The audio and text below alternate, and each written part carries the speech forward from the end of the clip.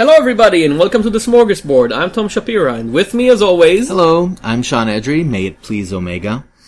And it does. This is a comic book podcast brought to you by the fine folks at Sequarts, the best online and unusual source for comic books news, reviews, and critique. Buy their books, read their articles, watch their movies. For example, Michael Campo-Chiaro has a very interesting article named The Complicated Legacies of Wonder Woman and Lois Lane. This is a review of William Hanley's books on these two iconic women. Interesting. And if you like it, support Sequart. We have Patreon, right? Yep, support smart criticism in comics. So, shall we go on straight to the news? Let's. Hasn't it been a pleasant couple of weeks? Well, it's been quiet. Pleasant in comic book, newsdom is not a lot of controversy. Just a few stupid decisions per 2 weeks. And it's the sort of stupid decisions you can live with. Like, spoilers for Civil War II, they killed off... Rhodey. It's like, well, I don't think he's dead. I think he's just wounded. They're playing it up like they killed him, and then it's like, well... because I've read the first issue, and the only thing I remember is not liking it, so I'm not even sure what happened. I don't know if it was David Brothers who said it, but basically, like, there's this comparison where, like, in both of the Civil War events, the black guy dies, and then it's only a setup for, like, the big death that comes afterwards, and it's like, well... In an event named after the war to free black people from slavery in the United States. Kind of bad It's not tone deaf, it's just stupid. Yeah, exactly. Really, but it's also not worth getting angry about. Like, it's just... Well, it's worth, we're just not going to. Yeah. Sorry. It's just really freaking stupid. So really, let's talk about the problems and interesting developments that have happened lately. We'll start with comics. And we might as well. We are a comic book podcast. Sure. We really only have the one item, though, which is that Justice League, the Brian Hitch book, has not been to be confused canceled. with Justice League of America. Or Justice League Detroit, or I think Justice League 3000. Because they have two, in DC they have two ongoing Justice League titles. Supposedly, one of them is mainstream continuity, and the Brian Hitch one was supposed to be out of continuity, not involved in... Well, it couldn't get any further out of continuity, could it? Because it has been cancelled due to Hitch's habitual lateness. I feel like someone could have warned DC about this. I feel like there's maybe documented evidence of somebody could have been You don't need to see into the future, you just need to see into the past. Yeah, just like... You don't hire Brian Hitch to do a monthly comic book, or bi-monthly. You could go to Wikipedia and be like, what is this thing Ultimate 6, and why is there such a huge gap between issues for a 6-issue miniseries? He did Ultimate 6? I'm pretty sure he did. I don't think so. But, the Ultimates number 2, we're 8 months delay between issue 12 and 13. I mean, it's Hitch. Yeah. I'm assuming that they hired him for 6 issues for or so? name recognition, or maybe just for 6 issues. And there was talk. In fact, when we were discussing like his appointment as writer and artist, it was like, okay, maybe he'll get a different artist, and then just crank out scripts. But apparently, he was sticking through it, and that, as evidenced by the fact that issue 9 was due in March. And there has been no issue. I don't remember when the last time I've heard about a title being cancelled at the big two because of lateness. Canceled because of low sales. Sure, they do it all the time. But canceling mid-story, apparently, I haven't read it. Probably. I'm guessing that lateness? I'm guessing it's the lateness is just a convenient excuse. It's probably because of Rebirth. Like, they decided if they were going to reboot the entire line anyway, despite what Dan DiDio says, it is a reboot, and nobody's fooled by that. To then have this book that was like in limbo between events, I guess it just didn't suit them. And it's no big loss, because Hitch's... Well, I've only read the first issue, it wasn't bad, it was just, okay. It was middling. Yeah. Like, what...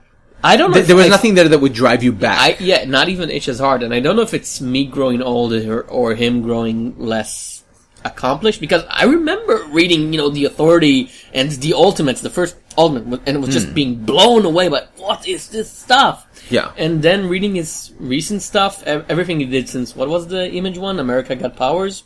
I think so, yeah. And being like, it's kind of stilted and boring and not very... I think he's one of those creators who never learned to evolve past his heyday. Like, he had a certain period in which... It's kind of feel it's like Alex Ross, where when you first look at Alex Ross's art, you're like, oh my god, what is this? But then when you keep on reading comics, you're like, well, yeah, other than it looks so different, there's not much to it. Did he do Wanted with Mark Miller? No, that was J.G. Jones. Ah, okay. And we've talked, what was it, like 2 episodes ago, about Sienkiewicz. Yeah. And about Sienkiewicz was one of those guys where at first it looks amazing, but then it still looks amazing. Yeah. Because it's not just about the wow effect. There actually is, storytelling chops and a lot of interesting stuff going around there. And it's not dated either, because like the thing with Sienkiewicz is that if you had never read his stuff before and you went back and you read like the Demon Bear Saga or something like that, you would be blown away. Here, I mean, Hitch did do a huge part in like promoting this concept of widescreen comics with the Authority, really bringing that aesthetic to the fore. But you could argue that there have been writers since Hitch who improved upon that format. And so it's not really that much of a revelation when he comes back and does the Justice League. It's like, okay, you're doing early 2000s retro, but we don't really have nostalgic affection for early 2000s for the most part. We're not there yet. Maybe in 10 years. It's not you, it's us. It's us, Hitch. It's also him because he's late. And DC's editorial. Which they're full of problems too. But I'm sad for the readers, because there were, people who read it and enjoyed it apparently. Sure. And just, in midstream saying like, well, cancelled. But, this is a reality. But let him finish, even if it takes him the 5-6 years it'll take him, let him do 2 issues and just, close the gaps. When you're a company that is constantly changing their mission statement for their entire universe every 2 years, it does become a risk to say, okay, we have this guy who's doing like this retro, Justice League adventure, whatever, but his aesthetic or whatever creative direction it's retro, but it's not retro for the right year. It's like we wanted him to be retro for 2005, 2009, and he's retro for 2002. And quite frankly, like DC being DC, I have no doubt that Hitch was instructed in some way to like there had to have been editorial constraints on this book, right? So. Like, I can understand why they're saying, no, we're not doing DCU anymore. We're not doing that. What we are going to do is, like, we're doing Rebirth now. So can you maybe change... Oh, issue 9 isn't out yet? Okay, so never mind. It is what it is, but, I mean, listen... I'm sad for the fans, It does, I mean... Because when you do that, you can't just expect the fans to be like, well, follow our next book, because...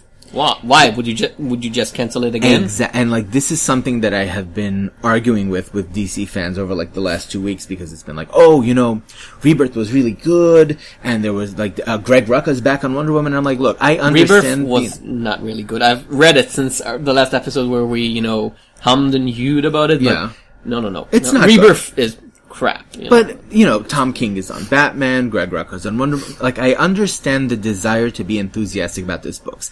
I'm not going to waste time on it because, quite frankly, DC has given me no reason to think, like, will this book even be here in 6 months? And will it finish its run? Whatever happened to the second half of Press? Like, we didn't like it, but allow the fans, a measure of closure. Nothing, because they don't prioritize that anymore. And to be fair, that's something that's a problem. I mean, we love Image, but Image has that problem too. Like, there is sort of this nonchalance these days about not providing your readers closure when they have, like the ones that have stuck with you issue to issue, right? That there's a lack of loyalty there that I find problematic because it's like, okay, I was reading, and like the Ur example that I always go back to is Crossing Midnight, right? Where it's like, you could have taken that fall and at the very least given the people who were there, which they're not a lot, how many were reading it? 7,000, 10,000, 15,000, whatever. These are still people who were buying the monthly issues. You don't owe it to the general audience. You owe it to them to do like a proper they tried. ending. Crossing Midnight, they actually, Carey tried his best, and the art became really rough. The circumstances didn't allow him to do that, which I think maybe... have you read Kirby's OMAC, the original? No, but I know the story. He was basically, he was in the middle of drawing issue 8. He was like, well, it's cancelled. So the last page is like, satellite fall, rocks fall, everybody dies. Yeah, it happens all the time. And in fact... But he closed it, stupidly and swiftly, but he closed it. Yeah, I just think, like, that particular situation is disloyal to the people who did stick around. And it wouldn't be a problem if you were like, I don't know, a major TV network, closing a series where you have millions of viewers, and like, well, okay, some of them will be disappointed. But when you're such a small industry and you basically beg and cajole, every 5,000 people to, well, you have to buy it monthly because the artist needs the money immediately and the company needs the money now. And then you're like, then you're like, stuff like Pisces. No, and then you're like, well, yeah, you have to support us, we're not going to actually finish this.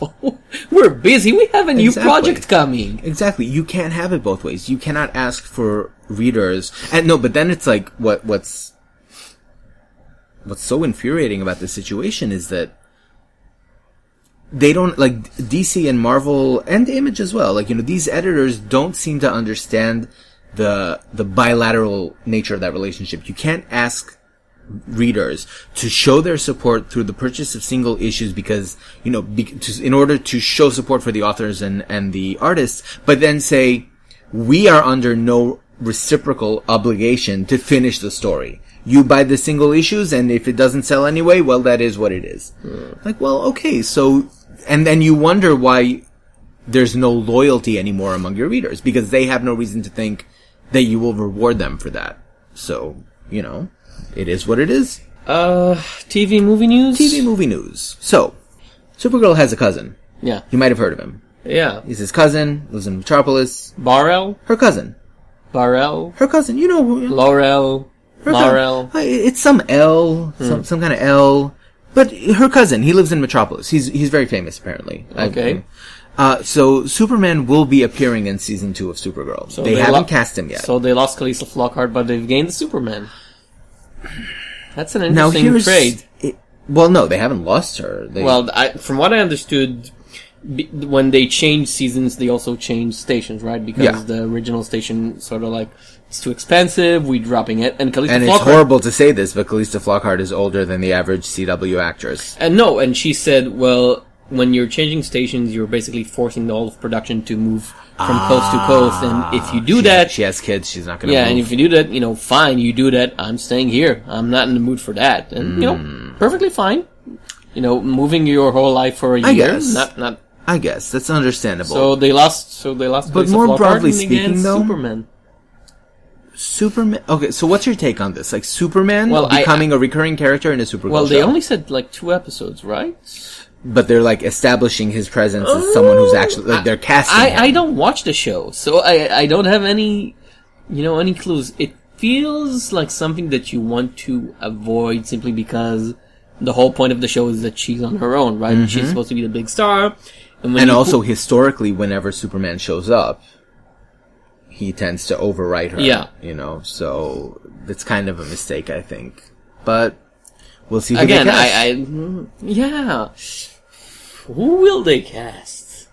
It's kind of like... In the CW, I mean, they're gonna find some attractive dark-haired young man who's 50 and playing... No, who's like 30 playing 15, and I'm sure they'll figure it out. But I'm just like, I don't... Especially after...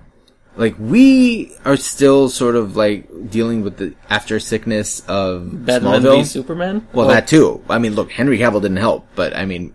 Smallville was not that long ago. We had 10 long technically, seasons still of not Superman. in the same universe as the other DC shows, right? It's not in the same universe of Flash and Legend. Well, so they could bring in Tom Welling? No. What's his face from Henry Cavill? No, the guy who plays the Atom in Legends of Tomorrow.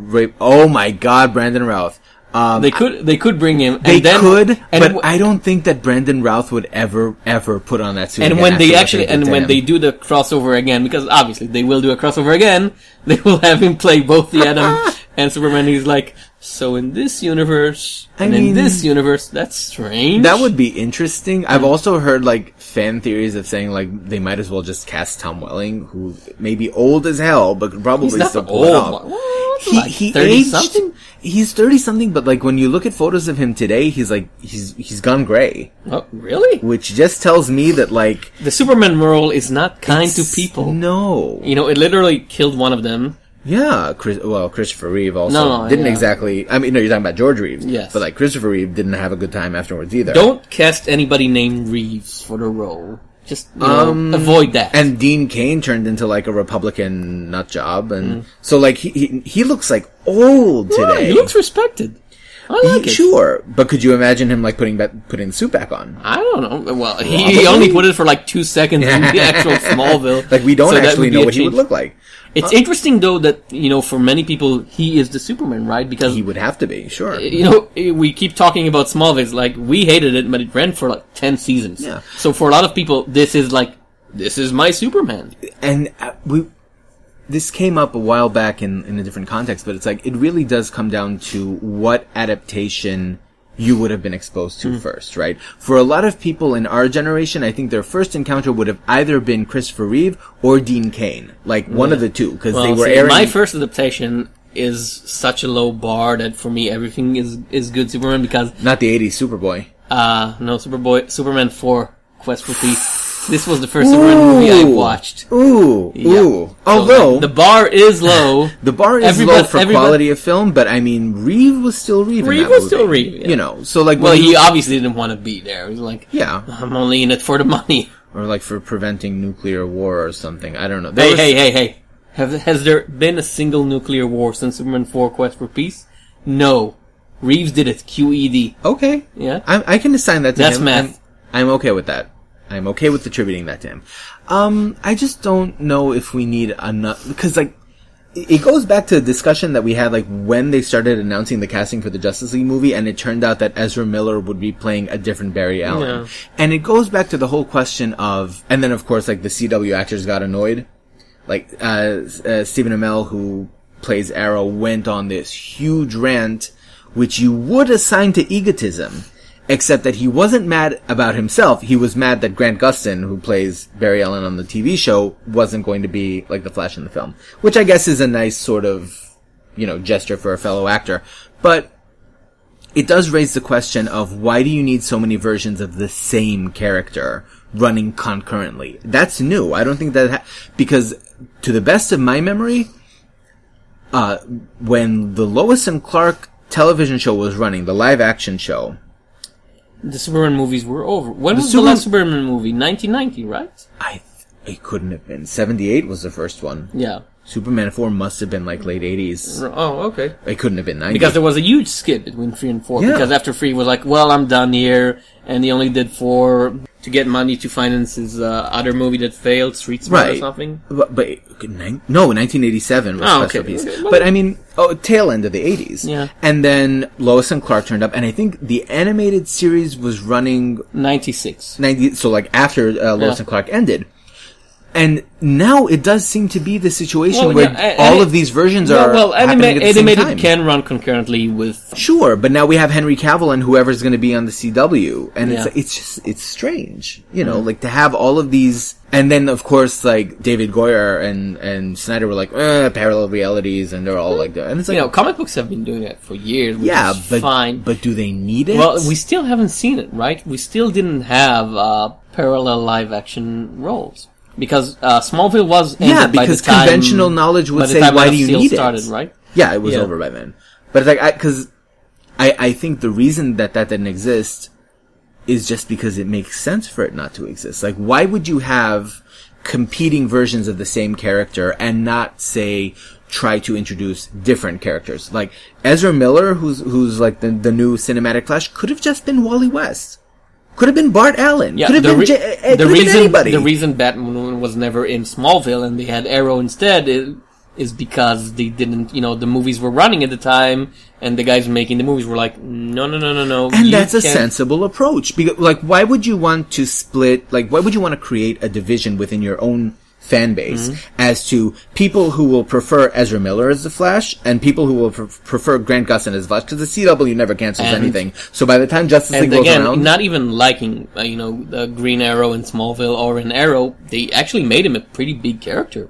Nobody in the wide public cared about Green Arrow before that, but now, he's popular. He was sort of a bit character in Justice League Unlimited. Yeah. But he was never, like, and people liked him for that, but that was like a bit role. Nobody ever went in on, like, and now Green Arrow. And now you can sell, now because he was in that show, because you didn't put Batman in there again, you could do, Green Arrow merch. Sure. I mean, you can do Green Arrow merch and Batman merch. You could have done literally anything. Batman as a character, for example, we had only just had the Nolan films. Mm-hmm. And granted that there wasn't a television version airing at the same time, but it's like, people are still doing, like, Why So Serious, or, like, making the Bane voice. Yeah. So I don't know, like, I understand the logic of bringing in Batman and, recasting him, but it's just like, why are you doing it all, like, one after the other and, like, so close together and overlapping at times? It just seems to, like, it dilutes your own brand. It damages you by having all these different versions.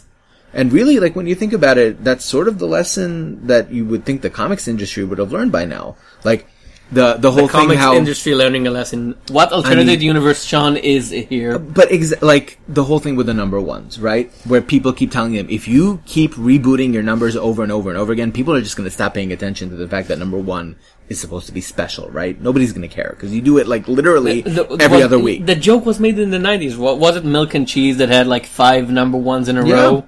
Skull Kickers, was it Skull Kickers? Yeah. You know, Skull Kickers Dark number 1. Yeah. Savage Skull Kickers number 1. It's to the point of parody. Yeah. So it's like, so if you are operating under that logic, why would you then create a situation where they're competing with themselves? Well, like, the DC cinematic universe is competing with the Arrowverse for the attention of the same fan base. It's the same people either way. I just don't get it.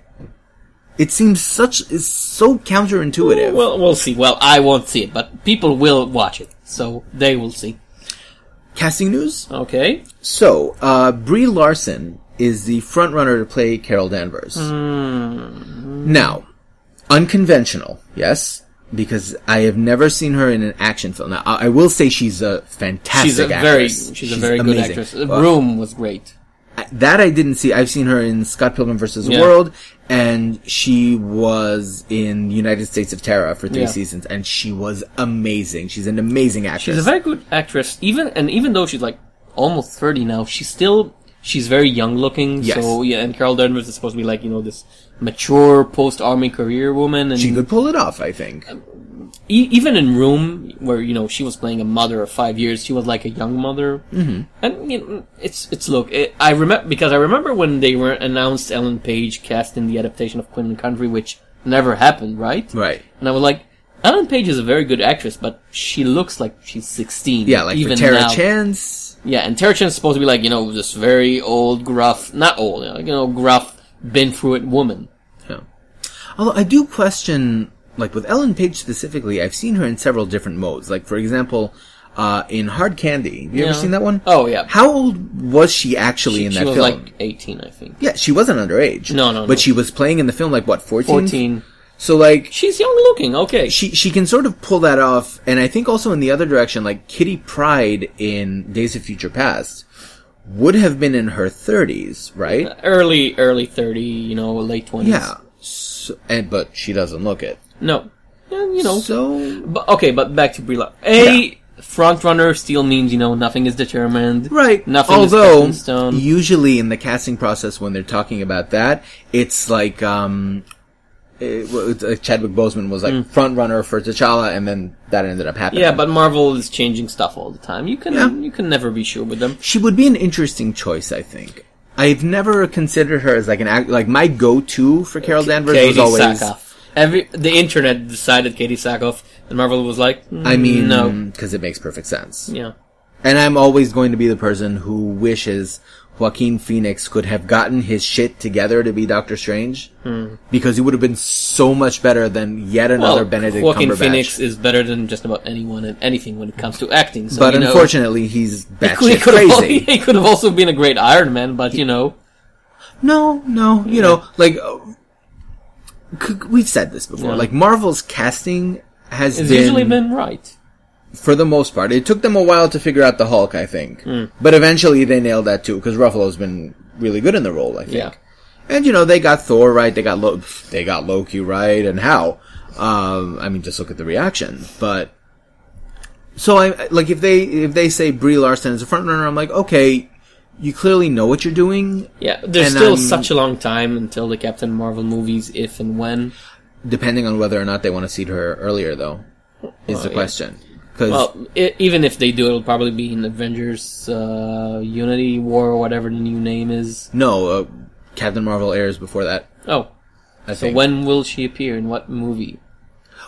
She won't be in Thor. She won't be in Doctor Strange. Well, first of all, Thor is too early. Like, they already started photography. For Thor, they would have need to have casted her by now. But I think she could appear in Guardians of the Galaxy 2. She could appear in Black Panther.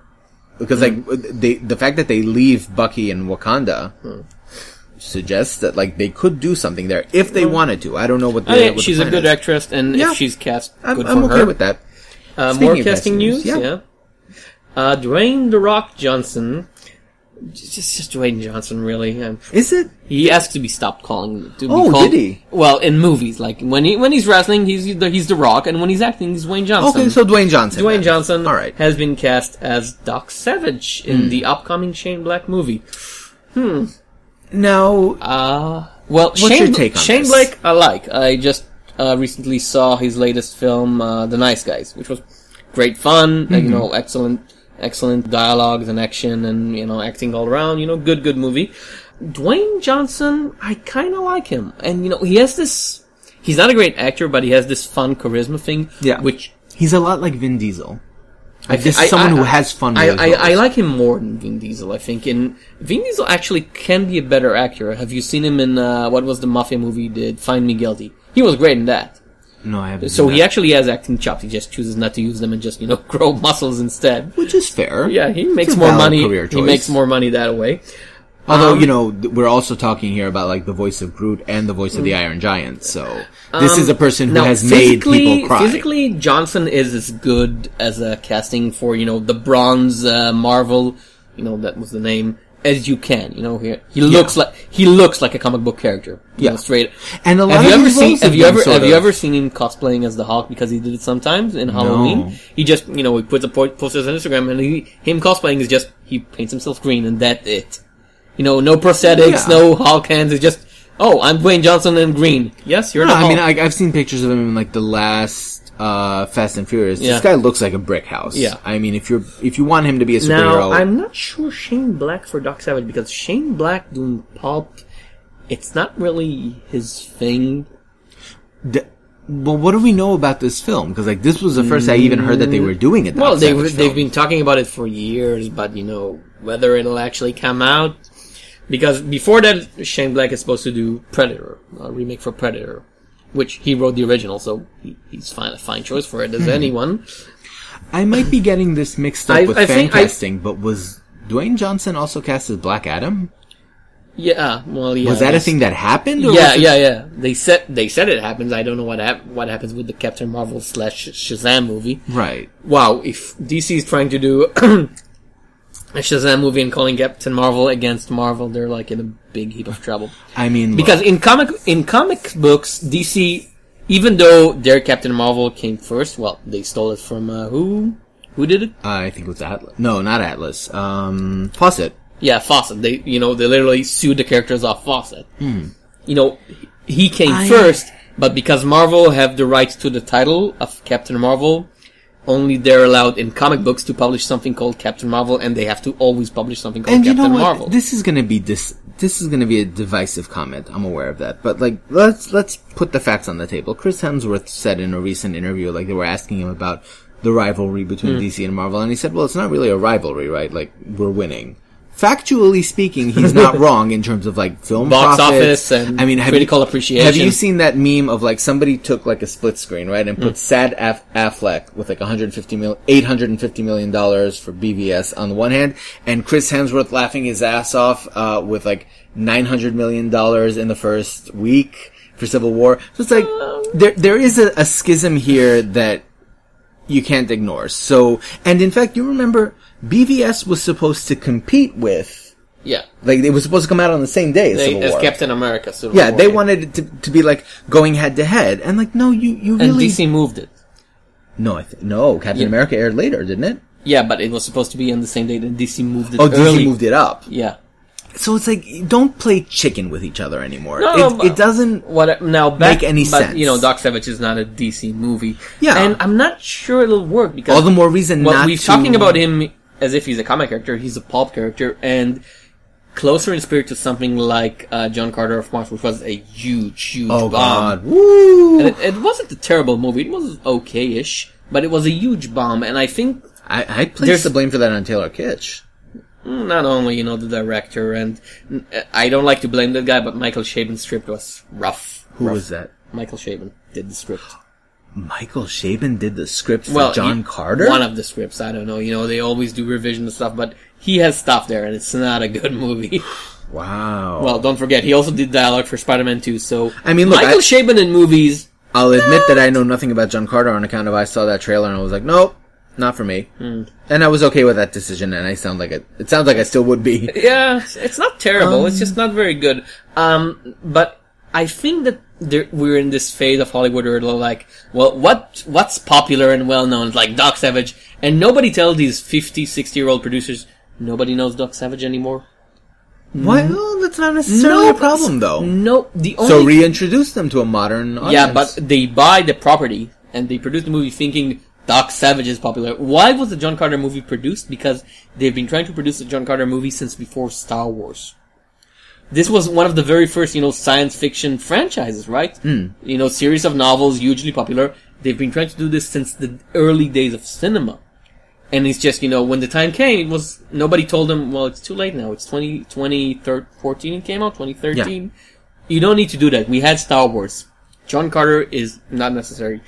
And Doc Savage is like, we already had Indiana Jones. We don't need it. In fact, Disney is doing a new Indiana Jones, and if they're trying to compete with that, needs. Well, yeah, but if they're trying to compete with that, Indiana Jones will win on name recognition only.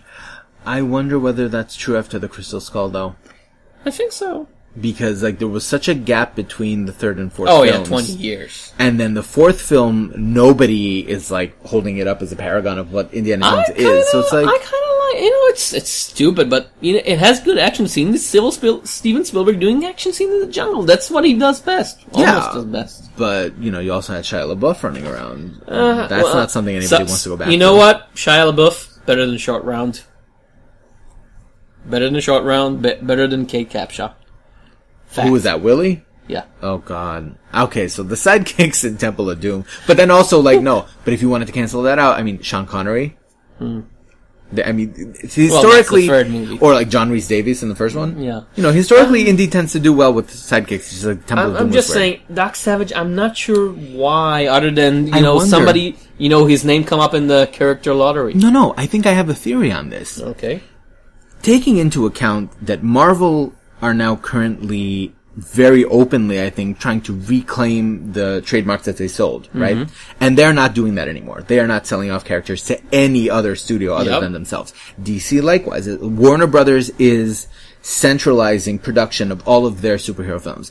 I can understand why, in order to compete with that, studios like Paramount or whoever, whoever's making these movies, would be looking towards properties that could fit into the superhero mold without being licensed to whatever. Because John Carter doesn't really. Yeah, somebody's gonna buy up all of King Features, and we're gonna get Defenders of the Earth movie. Why not? Speaking of I understand the logic. I'm not saying it's a good idea, but I can understand why they would be looking for the things that are not under the big two's control, and also aren't new enough to not have that historical cash, right? Speaking of Defenders of the Earth, that was a crossover I did there. Yeah. Unless you don't know Defenders of the Earth. Here we go. Which is most likely. Most people don't know Defenders of... Anyway, and with good reason. Sacha Baron Cohen has been cast. Well, he cast himself. He will produce a movie about Mandrake the Magician.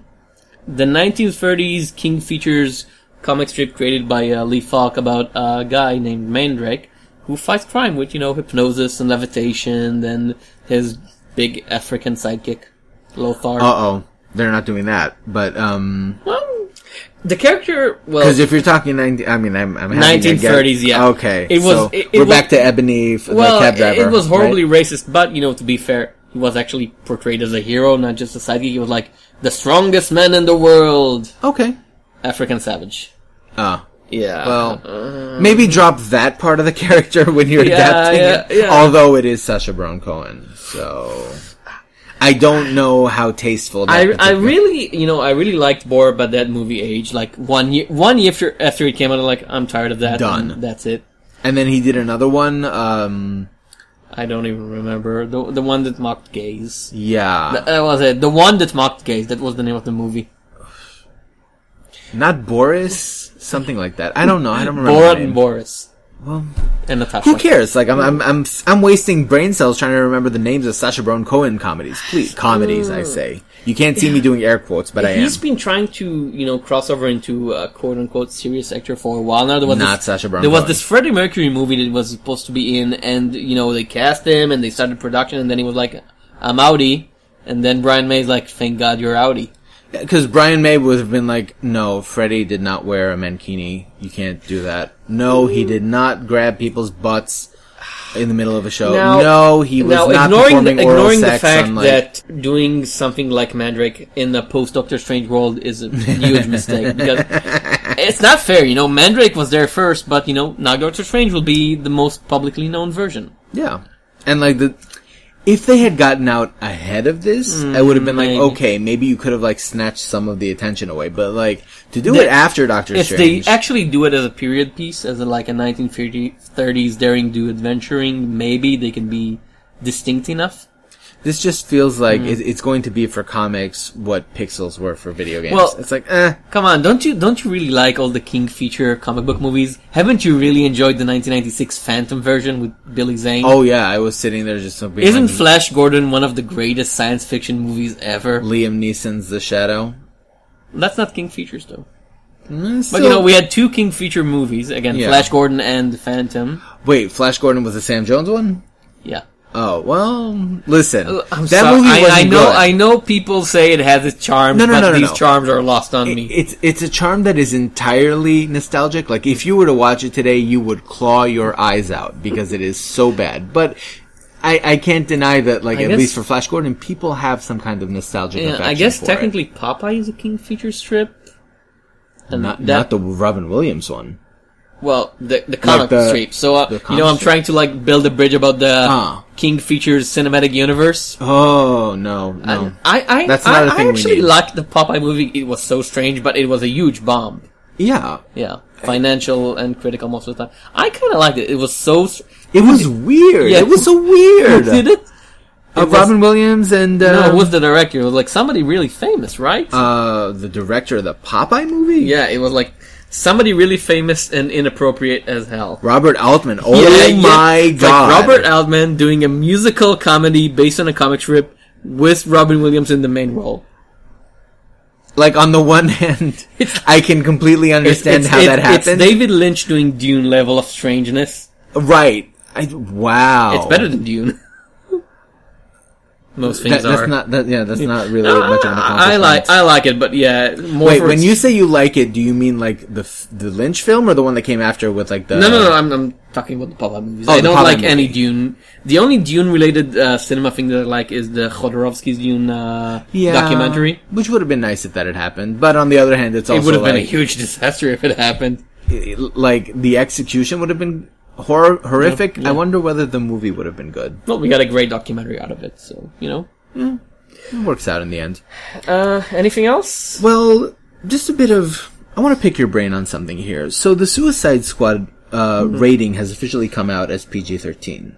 Well, and there's been this discussion of what the potential significance of that is. Nothing. It's a major studio movie. Why wouldn't it have been because PG-13? It's the Suicide Squad.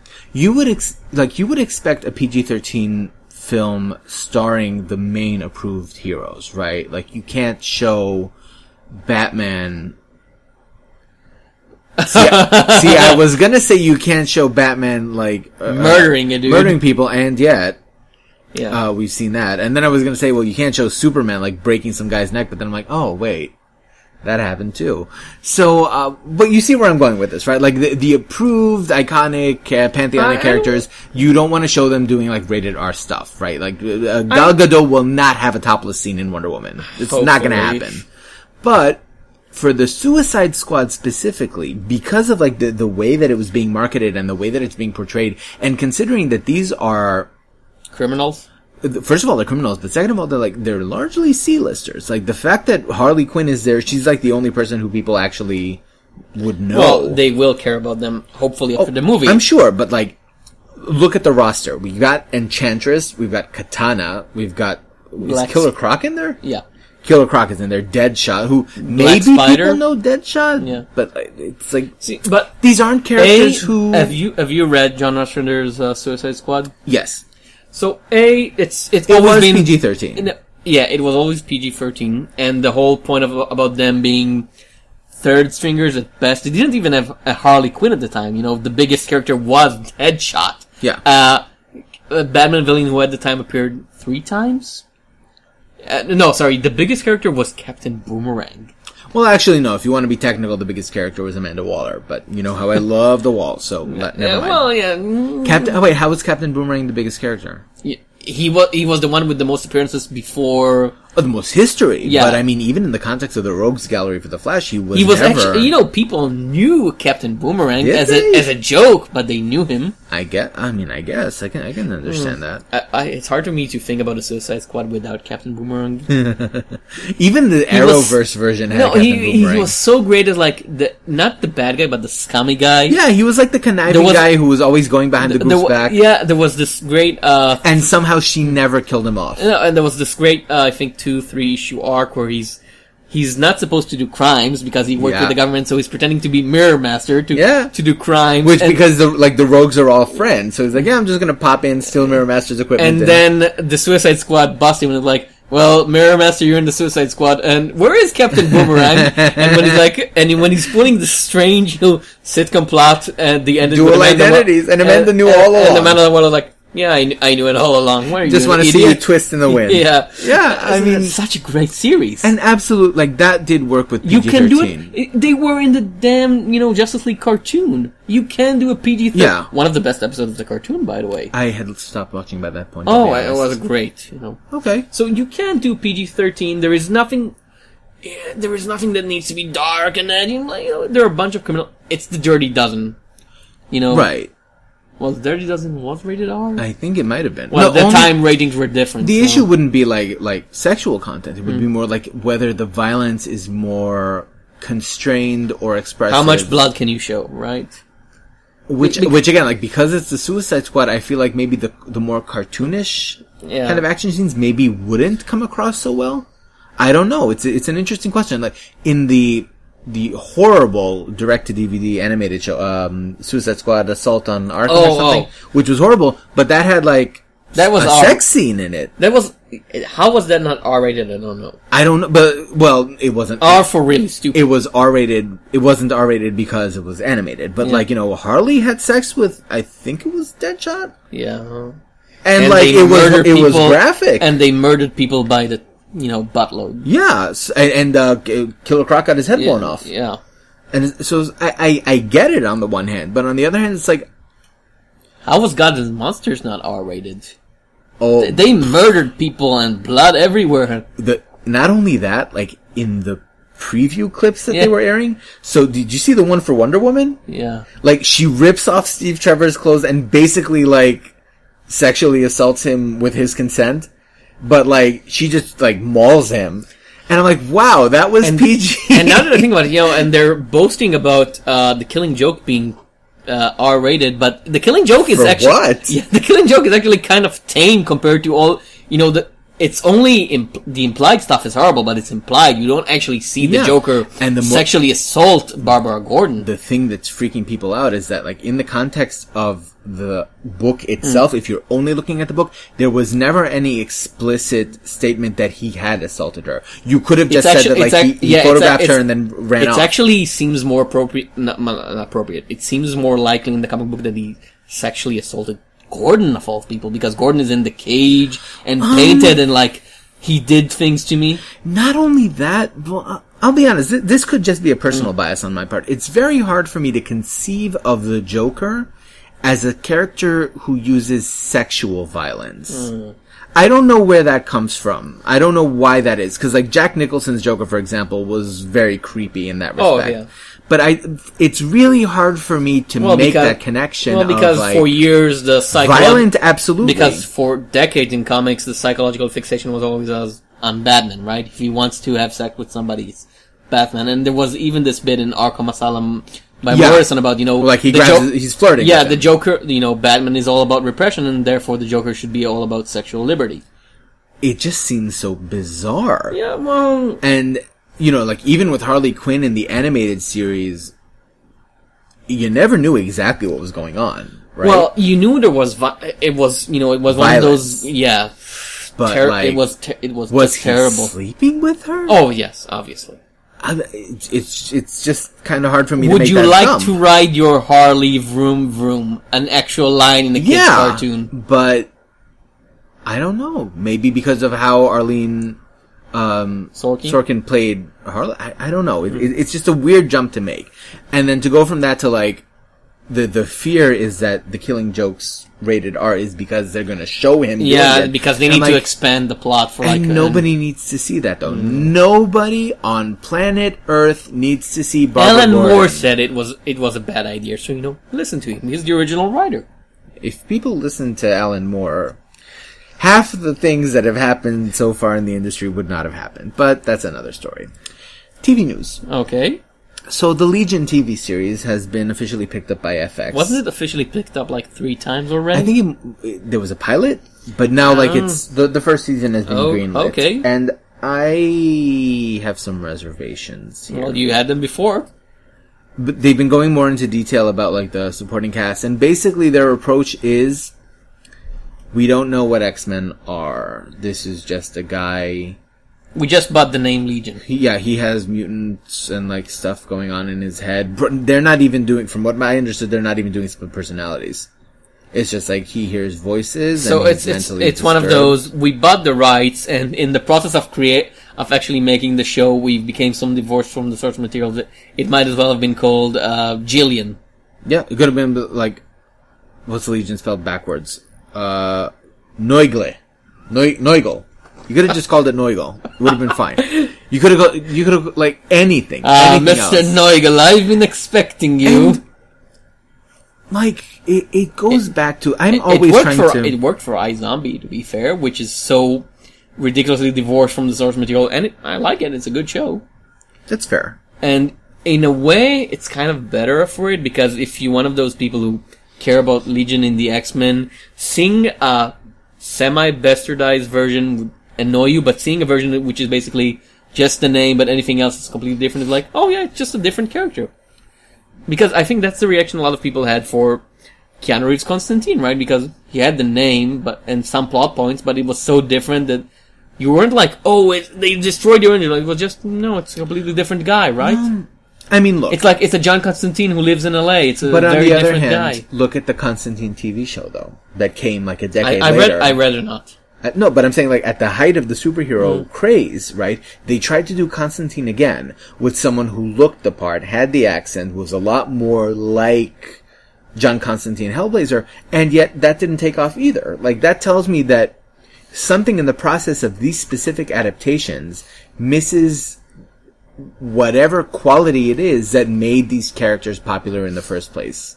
Like, I don't think that Legion, David Haller, has such a huge fan base within X-Men fans. Like, this is a character who was for decades defined by the fact that he was in a coma and that Professor Xavier was the worst father ever, which we could have told you. Like, Professor Xavier is a jerk. We knew that. You know, that was not a shock to find out that he, in addition to abandoning his adopted kids, he also abandoned his biological kids. So, you know, great. At this point, Marvel pretty much retconned Xavier into being the worst person in history.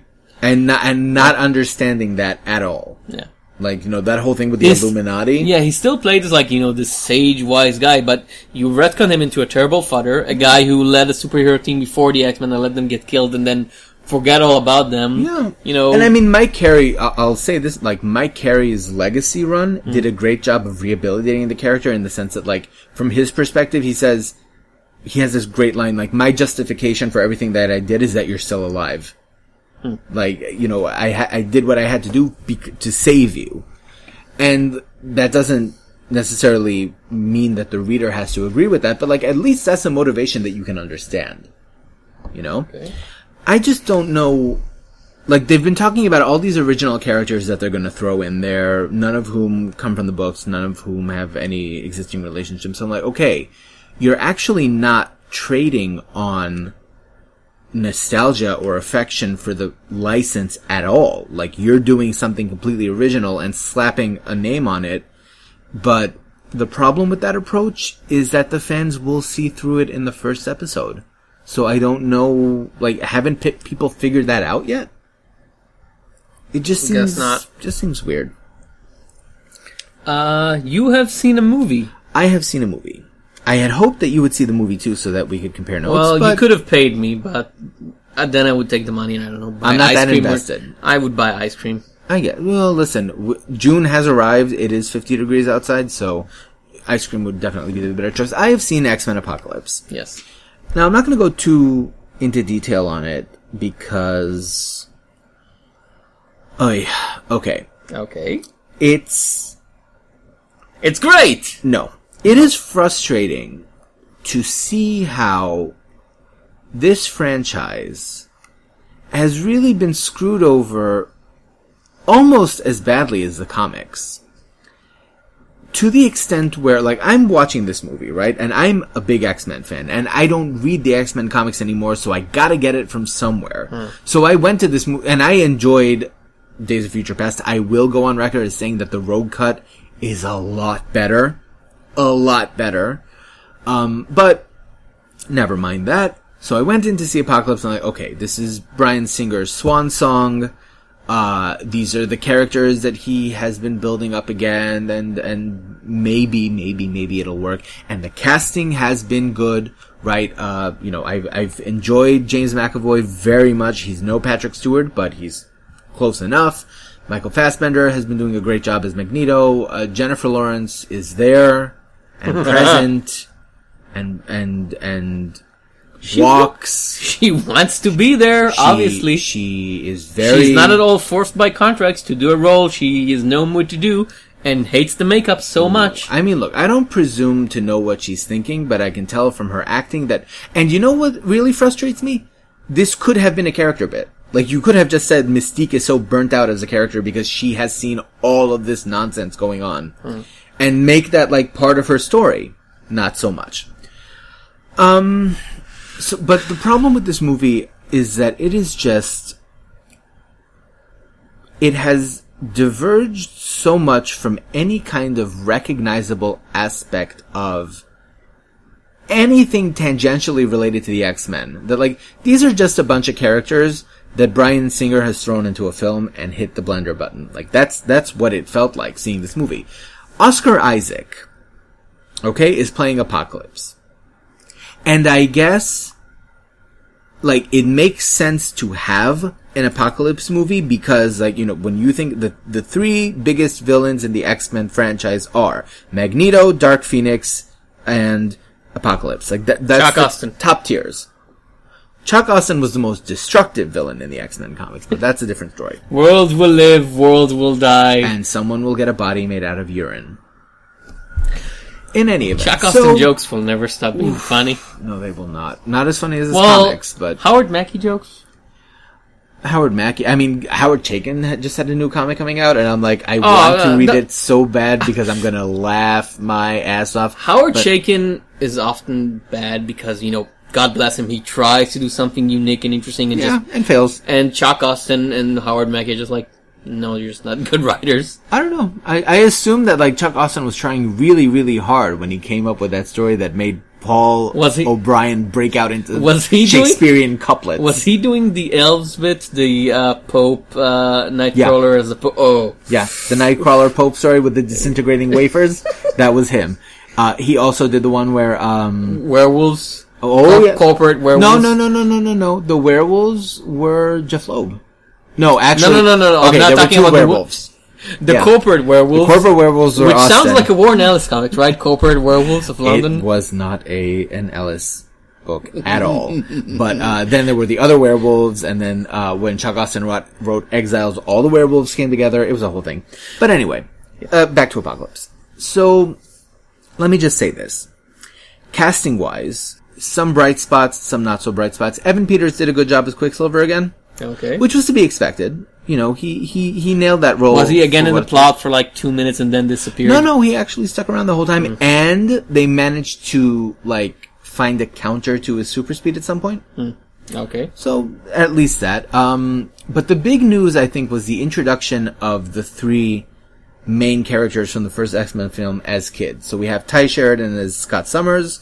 We have Sophie Turner from Game of Thrones as Jean Grey, and Alexandra Shipp as Storm. You might know them as the people standing next to Wolverine in the first two X-Men movies.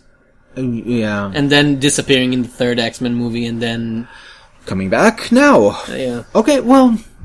So it's X-Men babies! It's so frustrating, because on the one hand, absolutely one of the things that you would have come away from the first X-Men trilogy feeling was that these characters deserved better. I mean, so much has been said about Halle Berry's utter failure as Storm, right? Mm-hmm. This was a character who, you know, based on her legacy, based on who she is in the X-Men to this day, deserved a much better performance than what people actually got on screen. So the idea of, let's do Storm again is tempting, right? Famke Janssen, I don't have any real problems with her, but it would be an exaggeration to say that she acted her shoes off in this movie. Like, she was not that interesting. She was, in fact, wearing shoes throughout the whole movies. Right. So, you know, there's that. Cyclops, again, like, James Marsden looked the part. He had, like, that whole square jaw thing going on, but not a great actor. Not the kind of person who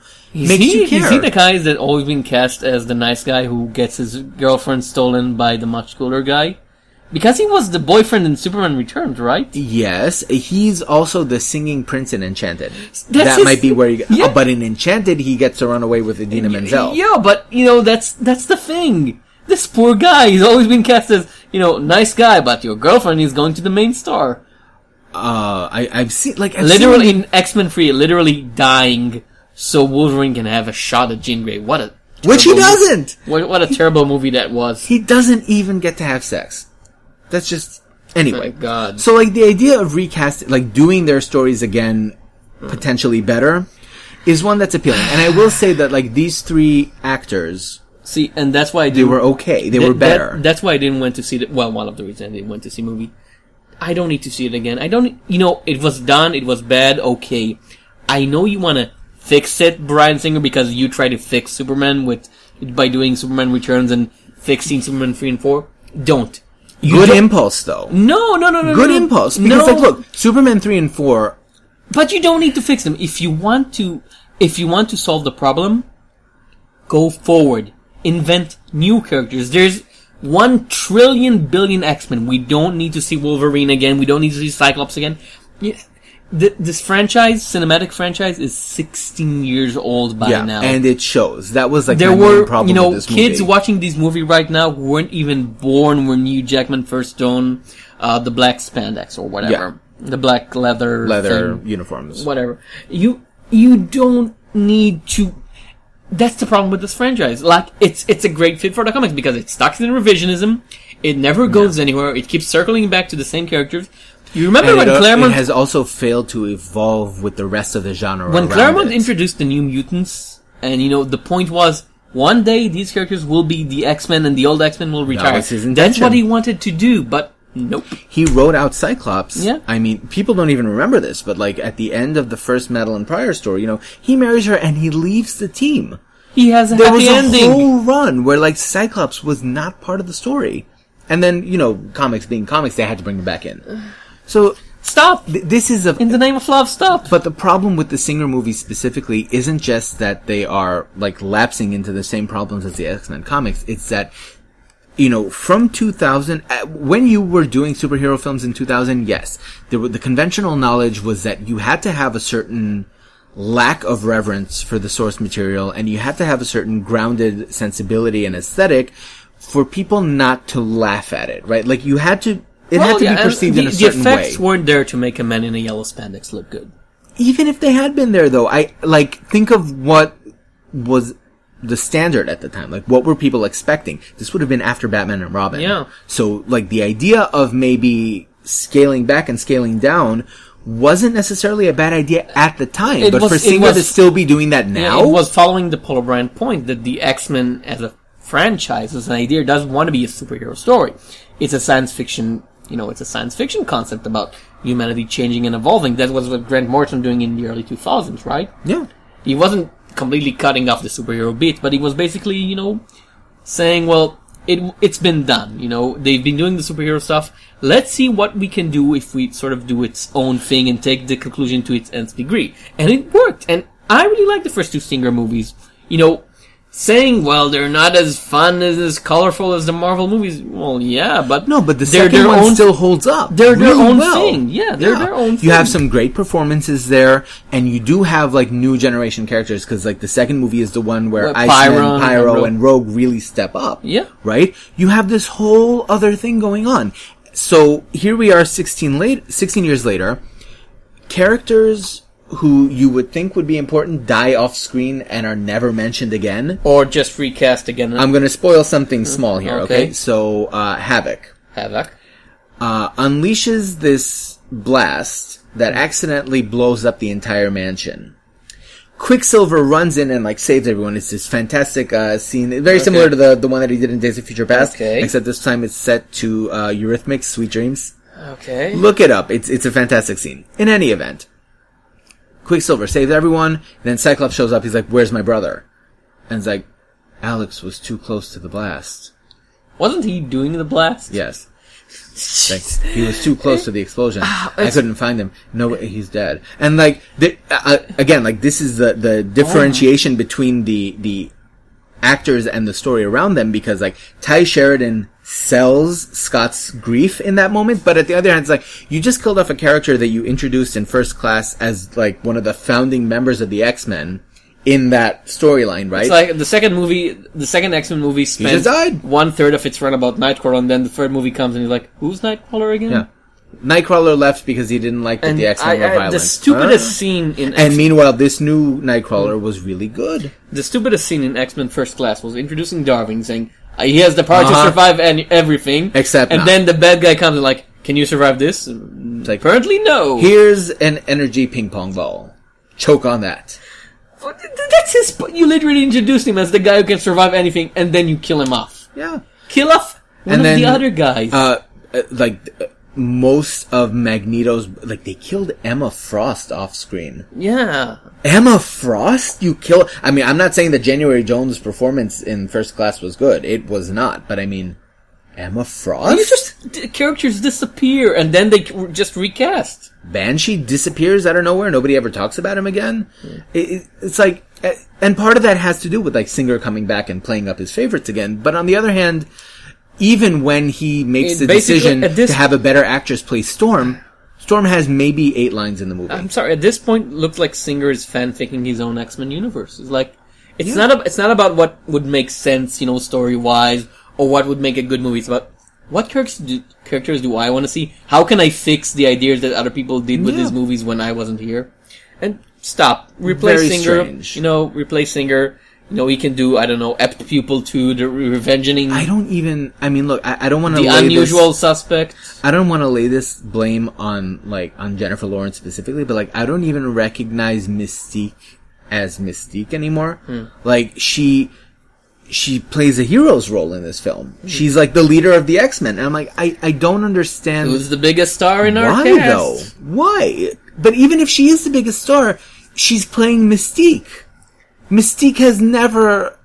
I mean, first of all, she's never led an X-Men team to my memory. Second of all, the only run I can think of where she was a member of the team was the Carrie run, and then the whole point of her being on that team was that she was a double agent. Yeah. You cannot trust Mystique. And it's like, this character is like training the new X-Men to fight, and she's gonna lead them against Apocalypse. And it's like, but I don't even... First of all, what does that have to do with Mystique at all? Like, there's no...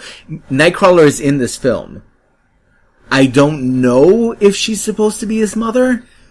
God, I hope not. But it just does not make any kind of sense. And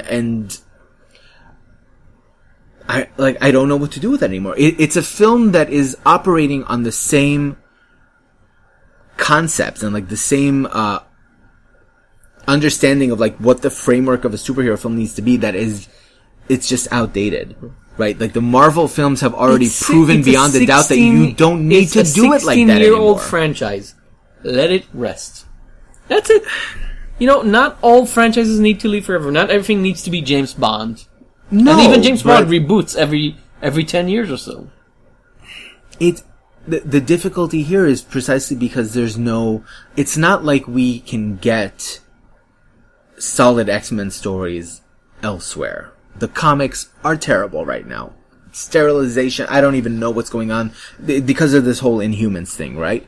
So that's gone. Look, the films are like how many years of X-Men story have you had at this point? 50 years? Me personally, I haven't read all of it. In general, how many? The X-Men are around since the 1960s. Yeah. So, you know what? I'd say there's enough X-Men. Really, there's enough X-Men. You don't really need... You can have more X-Men, you don't really need to. But under that logic, you would shut down all of Marvel and DC, though. Not that you don't need to shut down. You can certainly replace most of these characters and titles with newer characters and titles. That doesn't work, though. Well, it could work. We know that doesn't work. No. Well, it could.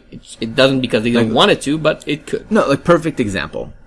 Just like apropos of, like, replacing new characters. So there was, part of the reboot issue.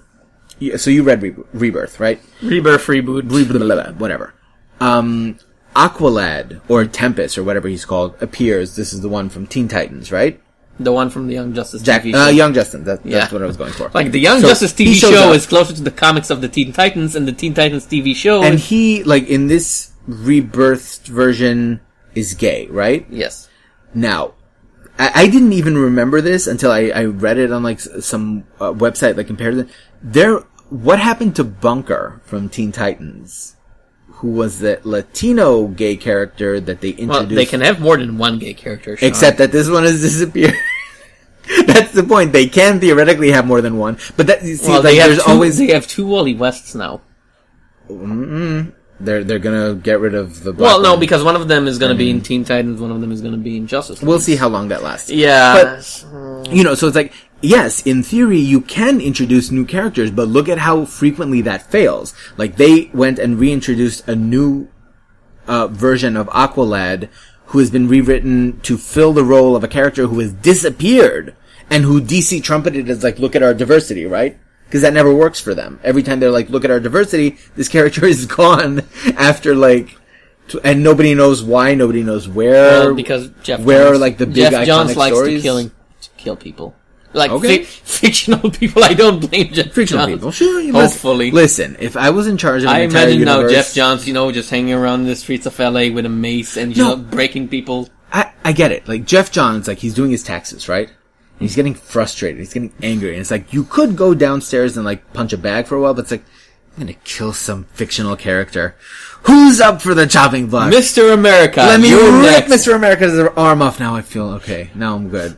And then someone goes to him and is like, Jeff, your air conditioner broke down. It's like, and then he just goes and, like, kills off another character. Poor Risk. Jeff Johns tore both his arms off 1 year after another. That was, in Infinite Crisis, Superboy rips Risk's arms off, and I'm like, oh, that's a strange character, because nobody cares about Risk very much. And then, like, 2 years later, Blackest Night, somebody else rips Risk's other arm off, and I'm like, oh my, It's like, that was my robotic arm, you bastard, and you ripped it off too. I don't know. Is Risk still alive? How many limbs does he have left? Oh, Liz, we probably got, like, tentacles or something. You never know with them. But, like, what do you do with the X-Men? Like, what are we going to do with all these X-Men? Again, there's this nice home in this little valley. You don't know it. You can't go there, but it'll be there. It'll rest. The X-Men franchise will run around. You can't go visit. It's a nice farm. I guess. It's... Like, this is gone, and now they're saying, like, they want to do another one in the 90s, but Bryan Singer won't be involved. And I'm like, okay. And all the characters will still be the same age, because at this point, their version of Professor Xavier is, like, it started in his 30s, so he should be in his 60s. Well, McAvoy is going to probably, What, they're going to make him up? They shaved his head for this one, I'm assuming. Shaving his head. No, so add a couple of wrinkle lines. It can be done. Like, there are ways to do it, but there needs to be some kind of awakening on the part of this film franchise if it's going to proceed. No. There needs to be sleeping. No. Yes. I don't agree with you, because, listen, we're clearly not at the point of superhero saturation yet, right? The Marvel Cinematic Universe has been going on since 2008. It's not showing any signs of stopping or slowing down. And the stories have been, like, it comes down to how you execute it. The fact that they exist does not immediately say, no, they need to be put to bed because they're 16 years old. First Class came in the middle of all that and was a breath of fresh air. but it was a breath of fresh air because it was somebody coming in and doing things differently. I'm not saying that movie was flawless. God knows it was not. But at least it was something that was trying to be a little more colorful. Havoc's powers manifested as hula hoops. You remember that, right? Yeah. He's like doing the whole hula hoop thing, which is appropriate for the 1960s. Fine. But maybe like freed from Singer's very, very tunnel vision perspective, we can do new things. They're not going to put the franchise to rest because Deadpool is super successful, and that's part of the X-Men line. Is it? Well, yeah, you had 2 X-Men there. Yeah, but I mean, they could have been at this point, they can spin off, Colossus and Negasonic Teenage Warhead into their own movies. I would watch that and, movie. it would get more viewers than the X-Men movies because Deadpool is just that big right now. Yeah. But like Deadpool is also a perfect example of like, look at how different that movie feels from a typical X-Men movie, right? Oh, yeah. So that's the answer. You have to be more creative and more elastic with how you approach this franchise. It can't be the same old, Jean, use your powers. I swear to God, the whole. There's a scene at the very end where, like, Xavier spends, like, a good 20 minutes screaming at her, like, Jean, unleash your power! Jean, use your power! And I swear to God, I remember, like, the Fox cartoon where it was like, Jean! Jean! Jean! And then she would faint after picking up a cup. Yeah. That was just, like... Well, it's the plot of any telepath in a TV show or movie to, like, I sense a great evil coming. Because you remember the Martian Manhunter in the Justice League cartoon? Always, yeah. he's always, I will probe the villain. I sense such evil. I'll probe the villain's mind, and then. And Carl Lumbly had like this deep voice that was like, oh! It's true. At certain point, he probably just said, I'm not gonna do the thing. Just take one of my previous Yeah, just like cut it back in because it's the same thing every time. Loop it in. Reviews? Reviews. Where'd you like to start? Copra. Let's go with Copra. We're talking about Copra versus number 1, written, drawn, and probably stapled by the man Michel Fife. Copra versus is a 6-issue miniseries filling in backstories of supporting characters and villain characters from Fife's own Copra series, which, in case you haven't read it, it's like Suicide Squad, the 1980s Suicide Squad. We just talked about it. For the DYI Alt Comics generation. Comics with an X. I can see that. Yeah, that makes sense. And so this first issue is used to explore the history of Dai. Isn't it Didi? Didi? I don't know, it's with a Y. It's like... No, the reason I'm thinking... Because I was sure that was like, Didi, get out of my laboratory! It's possible. Well, the apparently original name was Dion, so Dion. So I thought Dai, but anyway, it's sort of a Dai would also be a good name for a supervillain. It's like Die. So it explores her transformation from this fashion designer living in an alternative universe Earth, which is under fascistic control of some sort. Is that what it is? Yes. Oh my God! It's like her slow transformation from a woman with a strange skin condition who wants to do good to a tyrannical, world-dominating supervillain thing. Not brain in a jar. Yeah, Mother Brain. Mother Brain from the Captain N TV show, not from the actual games. It could be from the actual games too. She kind of looked like that. So, Sean, thoughts? Why don't you start because you're more familiar with Copra than I am? Well, yeah. I've read the Thirst Free arcs for Copra, but it's been a while since I've read Dai's arc, which was in the first 2 trades. Issues 8 and 9 are pointed in the actual back matter of the issue as like, if you want to read more about Dai, she's right there. So I've kind of felt like to get it more, I needed to probably read them again. But even as it is, this is one hell of an impressive comics. First, on a craft level alone. Now, Michel Fife has always been a great, artist, not only in the sense of, knowing what he's doing, but having such a personality to his craft. You know a Michel Fife comic when you see it. Oh, yeah. Nothing else comes close. And what he's doing here, he sort of put himself to a test because the whole issue is presented in a very rigid 6-panel grid per page. And the idea is that we're following her transformation over years. Because sometimes there's like a few minutes between each panel, and sometimes they're like months and months, and there's never any outside clue. It's only from, it jumps around. Yeah, from points of conversation and people mentioning stuff. And everything is presented like from a sideways glance, like, the episode of MASH? Yeah. That you saw over a whole year, from bits and pieces. Mm-hmm. From the work alone, it's very impressive. And I really like the first half of it on the strength of the character work, because Dion's slow transformation, and she's basically forced by this corrupt general to be his mistress and to abandon everything. Is she an alternate universe Nazi? Because I got hella Nazi vibes here. Yeah, I think so, because this all takes place in alternate universe Earth, as far as I remember the plot to the first 2 arcs of Copra. Okay. And so it's like he's basically forces her to be his mistress, and she has to abandon her works, and she has to abandon her husband. More that she chooses to. Well, my feeling is that he forces her, because there's this, horrible thing of, bullies come to her house and you could come to a dinner with the general, or you can, or we can beat up your husband till he's dead. Okay. So the first half, character-wise, is as amazing as the craft-wise.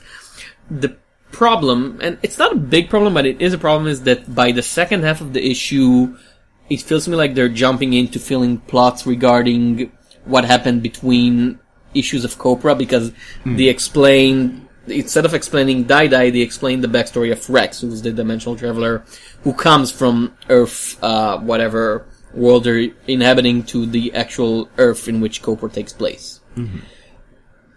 So that's my thing. It's like, it's close to being great, but I felt like, either I needed more context, maybe if I read it, but giving homework to your readers is never a smart idea, or B, if you cut back on the Rex bit and expended more time over Dai, because her part is amazing. I'll admit that my experience with Copra was slightly different in that I read the first 6 issues a couple of times, and it never really grabbed me. I liked a lot of Fifth's artwork. I think he's a tremendous artist. Oh yeah, the things he does here with color pencils and, phenomenal. It's so raw looking.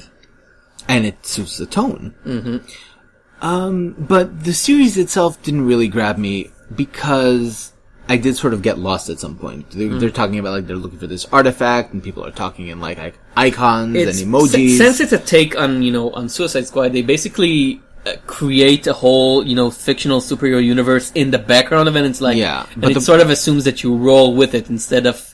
The problem there is that, the reason that Suicide Squad worked in the first place is because every single member of that team was a character who had existed previously. So if you went into this book blind, you would sort of know, like you said, you know who Captain Boomerang is, you sort of know who Deadshot is, you know who Enchantress, these are characters who had already existed. When he tries to do it in Copra, I was, at some point, I think at, issue 3 or 4, I started getting confused between, the individual members. Who is who here? Because he never really goes into, deeper explanation of who these characters are. So, comes this book, right? Mm-hmm. This issue. So I started, and I absolutely agree with you that, the first half of the story, up to the point where Dee Dee becomes a supervillain, and I'm just gonna call her Dee Dee because, the association is so strong there. And she does look like something that could have come out of Dexter's Lab. That story is just so poignant and so tragic and so well written and so well drawn, how she makes this choice to become this military fascist comfort woman. She thinks she's sending her husband away and that she'll join him eventually, and then she sort of falls into the routine of being a comfort woman who is enjoying certain privileges. It's about the routine of evil, right? It's I'm not being evil. I'm trying to do good, and you get used to it. Yeah, and then of course she has that moment of discovering, first of all, what has actually been happening all this time. Mm-hmm. She's been deluding herself, and then her powers manifest, which appear to be some kind of shape-shifting. It's it's strange energy thing. I really like the fact that they don't bother to explain it, because you don't need to. No. There's something going on there. She doesn't know it, but at her point of transformation is when she stops suppressing it and saying, I don't need to hide what I am. Exactly. I'm going to show you what I am. Yeah. It's such a powerful moment. And really, up until that point, it could have been a story on its own. It could have been a one-shot that had nothing to do with any other ongoing series, just its own thing. And that would have been great. afterwards, though, like, once you get into the genesis of Dee Dee as a supervillain, like, as the brain in the jar with the 2 eye decals that make her look, I just, like, completely lost the plot. Like, she gets thrown into this dimensional portal that's clearly a riff on the negative zone. They build this helmet, which is... She hires somebody to build a helmet, which is meant to be like the ultimate weapon to help her conquer the rest of the world. Like, I don't know what that is. I don't know how that works. Yeah, but the guy instead, you know, she decides that the helmet doesn't work and they throw it away, but then he decides to recruit some guy who he knew to find the helmet, and this guy will eventually comes to the regular Earth and Copra, but... This is Rax. Yeah. Okay. Their version of the, what was it? Shade. Because in the original Suicide Squad, Shade was a member for quite a long stretch. Yeah. Ditko's Shade, not Milligan's Shade. Yeah, I should hope not. Yeah, so like, I sort of... it's one of those, unless you've read it and you've remembered everything, you'd get lost. Because I read it and I remembered most things, and I was still like a bit, who was that guy again? Which, to be, I mean... It's fair enough if you're trying to lure people into your universe, because Copra is on Comixology, it's accessible, you know, it's all there. But, like, speaking as someone who doesn't know this context, I'm like, okay, you really had this good thing going with this character, right? Her whole story, Dion's whole plotline, up until the point where it just sort of starts tying into ongoing plotlines about... It's 18 pages of an amazing comics, and then another 8 pages of a good looking but a bit muddled story. Yeah. But you know what? For me it's a quibble. Maybe because I know it, because I know what they're going for. So if you're a Copra fan already, you know, it's a got to. And it really shows that Thief is way out there in a league of his own.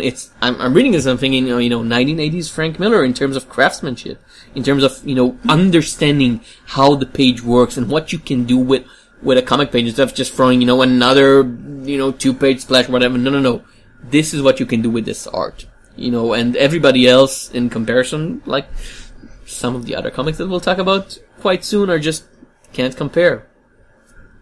Yeah, that's it. If you're not a Copra fan, I'd say...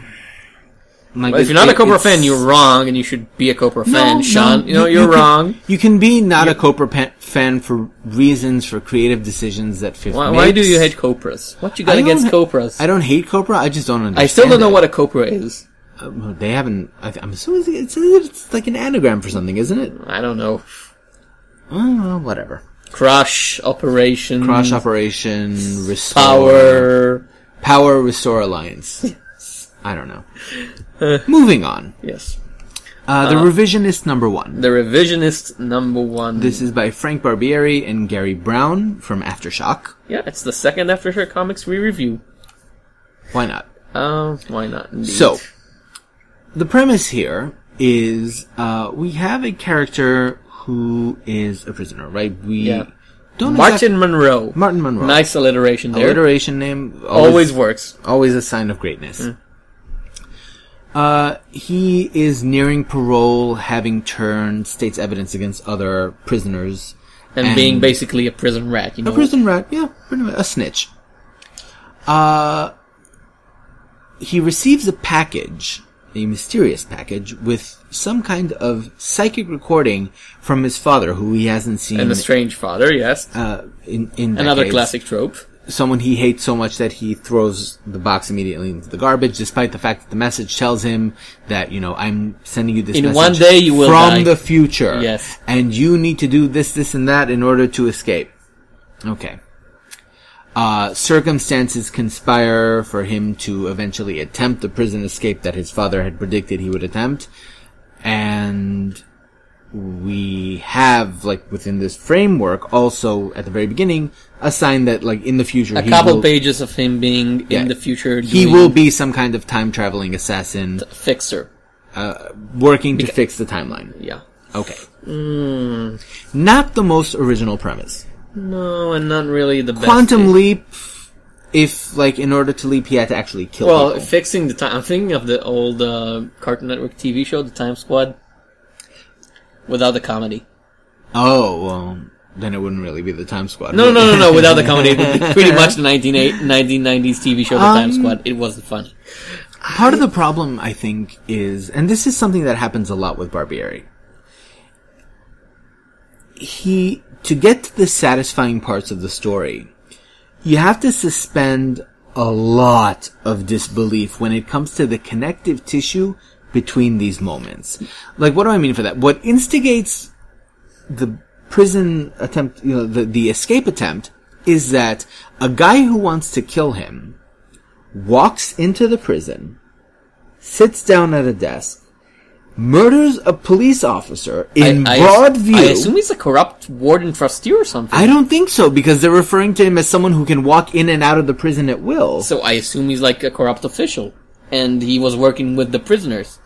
I don't know, because they never say that he's a warden. They never say that he's in a position of power, because like the main character is shocked that he's there, not that he's like, what are you doing with that gun? It's like, why are you sitting there? Particulars wasn't the problem for me. For me, there were two problems. A, like you said, it's been done, and if you're gonna do something that's been done, be original, at least in the approach, and that'd be nice.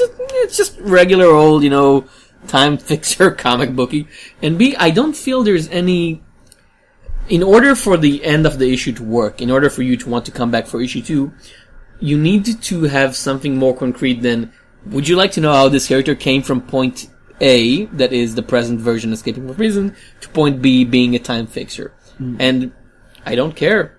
Because you didn't make any, he's a nice guy and that's it. And that's all there is. Like, he's a good looking nice guy. He has this flirtatious relationship with the corrections officer that he's been informing with. So, but that doesn't tell us anything about him. And of course he has daddy issues. Yeah. Like, okay. That's all you've got. And it's sort of like Barbieri thinks that simply by creating the mystery of, how he came from A to B, I would care, but I don't, because the mystery isn't that interesting. He jumped and he came into a time portal. He spends, I think that, there's a pacing issue here. He spends way too much time in the prison before the premise of the series actually gets started. Well, the premise doesn't actually start. No, and we begin with him killing someone in the future for the sake of changing history or protecting the history. Past to protect the future or whatever. No, I'm just spouting movie, lineups. Right. Enforcing the timeline. Stopping the time. Well, we don't know what Van them to Electric Boogaloo. That's what I don't think is going, because this is called the revisionist. The assumption is that he's not protecting the timeline. He's creating a better one? He's making specific changes. And there's a lot that you could do with that in terms of how do you pinpoint a specific action that will lead and cause an effect to the timeline that you want. Yeah, but he doesn't make the effort. But then we immediately shift over to this prison thing that just goes on and on and on and on and on, and has no original material, goes completely over the top with the villain. Why did you need to? He shoots the corrections officer in the head, you just committed murder in a prison. That does not make any kind of, it's the kind of over-the-top scenario that you can't help being no, that stretches credibility too far. For me, that's not a problem, because I assumed he was a corrupt warden officer. Even if you were a corrupt warden, though, you're not stupid enough to murder one of your own officers. You have not been reading up on U.S. prisons. In your office? In your own office, you're going to shoot someone in the head and get blood all over the walls? Grim stuff going on there. Also, now Gary Brown is a fine artist. There's nothing bad, good storytelling, strong basics. No, the script doesn't challenge him. Yeah, though, because with this concept, I felt like there's a chance in the idea of, time being rewritten to fit the character's point of view of what's good. There's something very interesting there visually, right? I imagine, someone with confronted with a better script doing the actual panel borders change around you and the world moving, and after reading Copra Versus, I'm like, what would Michelle Pfeiffer do with that? You probably should have read that last. No, because what would Michelle Pfeiffer do with that concept, right? Can you imagine, or we've talked about the idea of the world changing around you as you change the past, or who did Renee Jones 1%? No, we're not going to talk about that. No, but who? We're not going to talk about that, Tom. Sean. We are not talking about okay. J.H. Williams. Take someone else. J.H. Williams. Yes. Okay, Frank Whiteley, whatever. Okay. Yeah. And it's not the artist's fault because he, like you said, the script doesn't actually make him do anything interesting. This is not a book that you would give to Frank Whiteley because what exactly would he do there? The script isn't ambitious enough to demand ambitious art in response, even though the premise could have justified it. So it's a pity.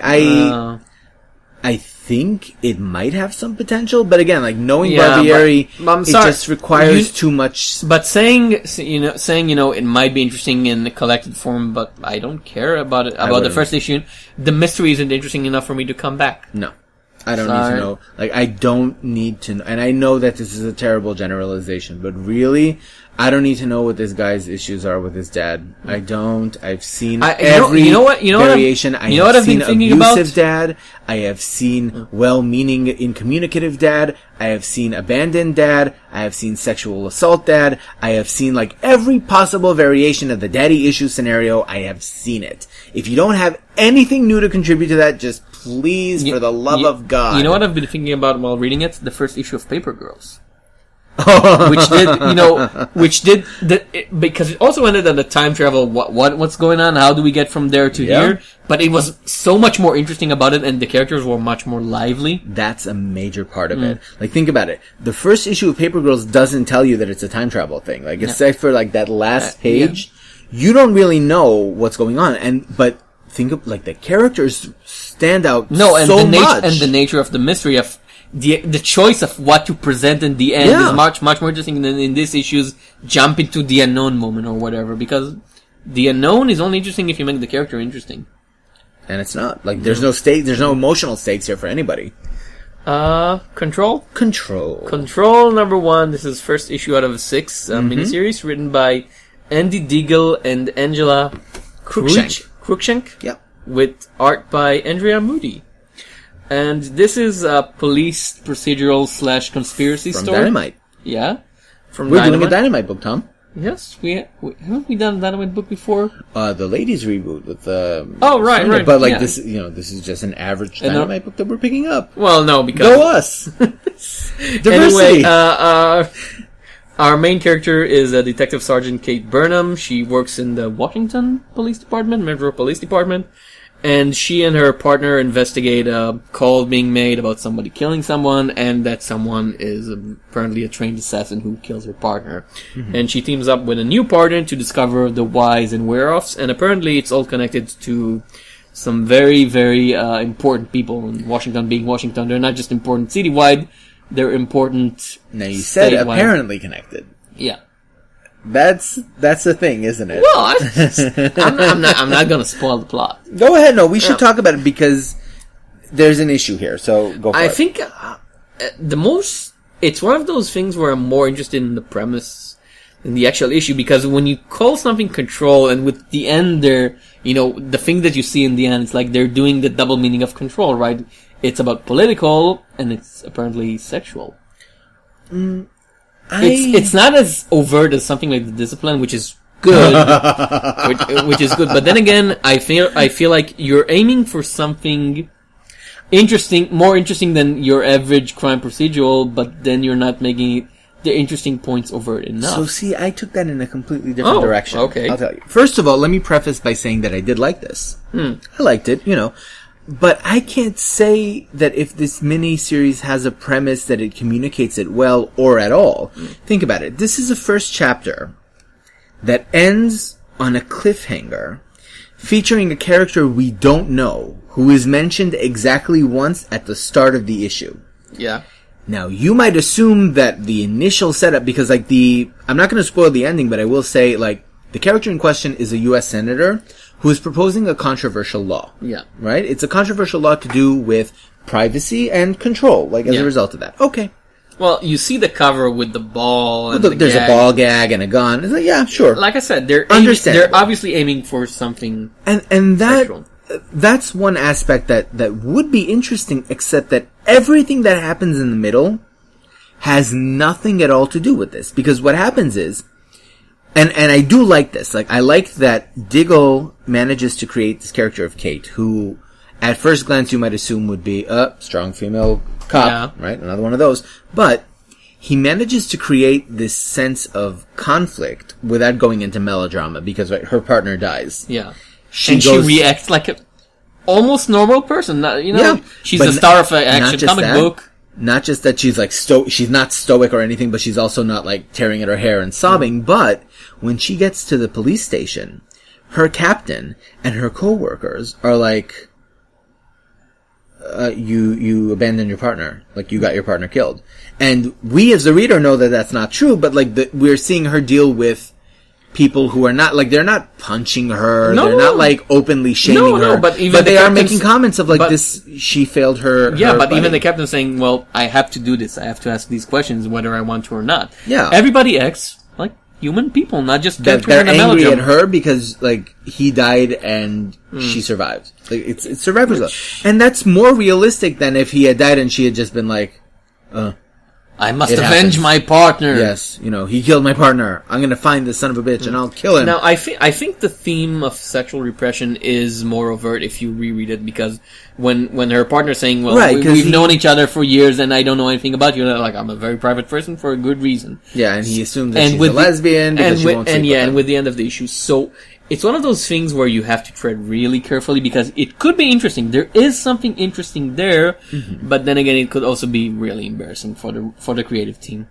And now the interesting question is Andy Diggle of the same mindset as because this was someone who was in the Vertigo years and who was active. Yeah, but when he was doing his Vertigo series, it was The Losers, which was high octane action. It wasn't like no, but what I'm saying is like because like there's sex in my comic. I've achieved something artistically. See, and here's the thing: we've seen Diggle, but there's also Angela. Right, Angela Cruikshank. I don't know. I don't know her, but and he's the bigger name, obviously, for comic book fans, but.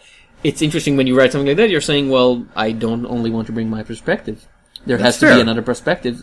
So if that's one of the reasons they chose to do it, I don't know, did he bring her in as a co-writer? Did they bring it up together? Because I don't know her. I'm sorry. Yeah. But this could have been her pitch and they paired him with her, like more experienced writer. It could be. But it does give me some hope that this won't be... Diggle's not a bad writer. I think he can be a little more flexible. There's actually, I think Thieves, for example, had some. I think less so because he really is a man of give him a good action crime story and is there. Take him out of it, his Daredevil run, for example. Oh God! Which people had high hopes for, and then it didn't work. He was possessed by the actual Satan, Tom. The actual Satan possessed Daredevil and made him an actual I tried to devil. remember. He did. Hellblazer, right? He had an arc on... Because every British writer had an arc on Hellblazer. Hellblazer's like... I remember he was quite well reviewed on that, so, fine. I don't remember any of his 2000 AD stuff. Because he was there. But I can't, for the life of me, That was after I sort of lost touch with it. I don't think he did anything memorable in 2080. I think it was just like a bunch of one-shots. Like a Judge Dredd magazine here or there. Maybe I'm wrong. No, nothing, because like, people, when you think about like his legacy as a writer, so people think about the Losers. Daredevil run, they think about The Losers. Thief of Thieves has also been like, it's still ongoing, right? Technically. Yeah, solid, well written, it's been good. He had like a couple of graphic novels, I think. For the Vertigo Crime imprint. For the Grime imprint. Which seemed okay. Yeah. Like I never fell in love with these. They were always like, you're trying to do a crime story, but you're not. It's like you're not Sean Phillips. You're not Ed Brubaker, are you? No, you are not. Well, there's room for other people in the crime genre. Not according to these graphic novels. But at the same time, like my issue here is more structural because like.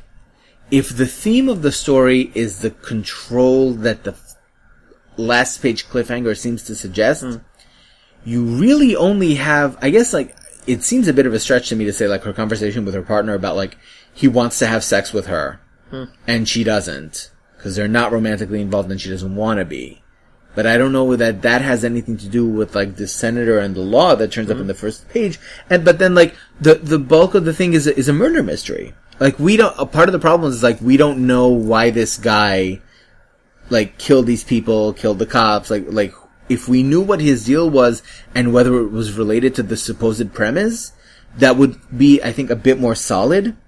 But, it's a 6-issue miniseries. Andy Diggle is a very solid writer. Andrea Mooney is a good artist. I really like Vladimir Propov, the colorist, what he's doing here. Yeah. It's, some really, stark stuff. They're not aiming for realism. It's all, like, very moody. And that's appropriate. Because, like, the aesthetic of the tired, like, the grim and gritty, dark brown, dark blue crime noir thing, it's as played out in the comics. When she and her partner, rush into the apartment and everything is, like, lit in black light. Yeah. It's very nice stuff. I recommend it. I'm going to stick around for the whole 6 issues. I think I'm going to wait for it to end and just read the whole thing in a go, but... Likewise. But you know what? Better than I expected, I gotta admit. Yep. So, shall we end with our patented, only we're allowed to do that, Other Comic Podcast? Yes. Trade/arc review, wherein we review... the main course. Yeah, today we have an especially large buffet. Omega Men, issues 1 through 12, the, Tom King, Barnaby Brigenda. Barnaby Brigenda, maxi series for DC Comics has just finished, 2 weeks ago. Maxi series. 12 issues, At my day, 6 issue was a mini, 12 was a maxi. Maxi series implies it was designed that way. I think it was. It was announced originally for 12 issues. It was announced should mention, covers by Trevor Hutchinson. Yes. The best superhero covers in the last 2-3 years. Oh, yes. By a large long, very impressive Might even be the best comic book cover series of the year. Might be. I need to sit and reconsider. I need to look over. But it's been a while since we had a superhero series with strong cover aesthetic of its own. Very distinctive styles. Shall I describe the plot, or? Well, before we do, let's just give a little bit of background just to remind our readers. Our listeners, I should say. Our readers sitting there reading transcriptions of this podcast. I could do a transcript if I wanted to. I just don't want to. The poor guy who's transcribing my awkward silences. And then, I say the F word and you bleep it, so he puts down BLEEP. Anyway, so just a reminder. So the Omega Men was part of the DCU launch, right? All of these new titles that hit and sank. DCU. DC who would be more appropriate. DC Jew. We're allowed to. No, we're not. I'm allowed to. I'm a Jew. That's in bad taste. Anyway, slice it. But anyway, so part of the issue here, what makes the Omega Men stand out in the context of the DCU, even though all the other books got canceled, is that when the DCU project was launched, part of the selling point was that Dan DiDio publicly announced that DC was committing to at least 12 issues of every book that was being launched. The idea being that people were hesitant to buy back in after Convergence, after all of that mix-up with the New 52, that they wanted some kind of sense of, at the very least, let this book run for 12 issues, no matter what. Come hell or high water, let the story be told in that way. Well, now, hell and high water came. I think, though, that what would have happened had these books been successful is that it would have just continued 13, 14, 15. Okay. I don't think that they were designed as maxi series. I think that they said, okay, we have 12 issues to tell a story. We are open, we're not going to stop at 12 if things are successful. The hope was that it would keep going. I think the ending of this was so, punch to your gut powerful that I really don't see where you're going from there. Well, let's get to the end after we talk about the beginning. So the plot is... wait, we haven't finished the story. Oh, okay. So what makes Omega Men unique in this particular situation is that when issue 8 was solicited, it was solicited as an early cancellation. And DC readers were not having it. And I think the only reason that Dan DiDio eventually reversed the cancellation and let it end with issue 12 would be two things. First of all, they had just signed Tom King as DC exclusive and were No, that was before. Was it? Yeah, that was way before.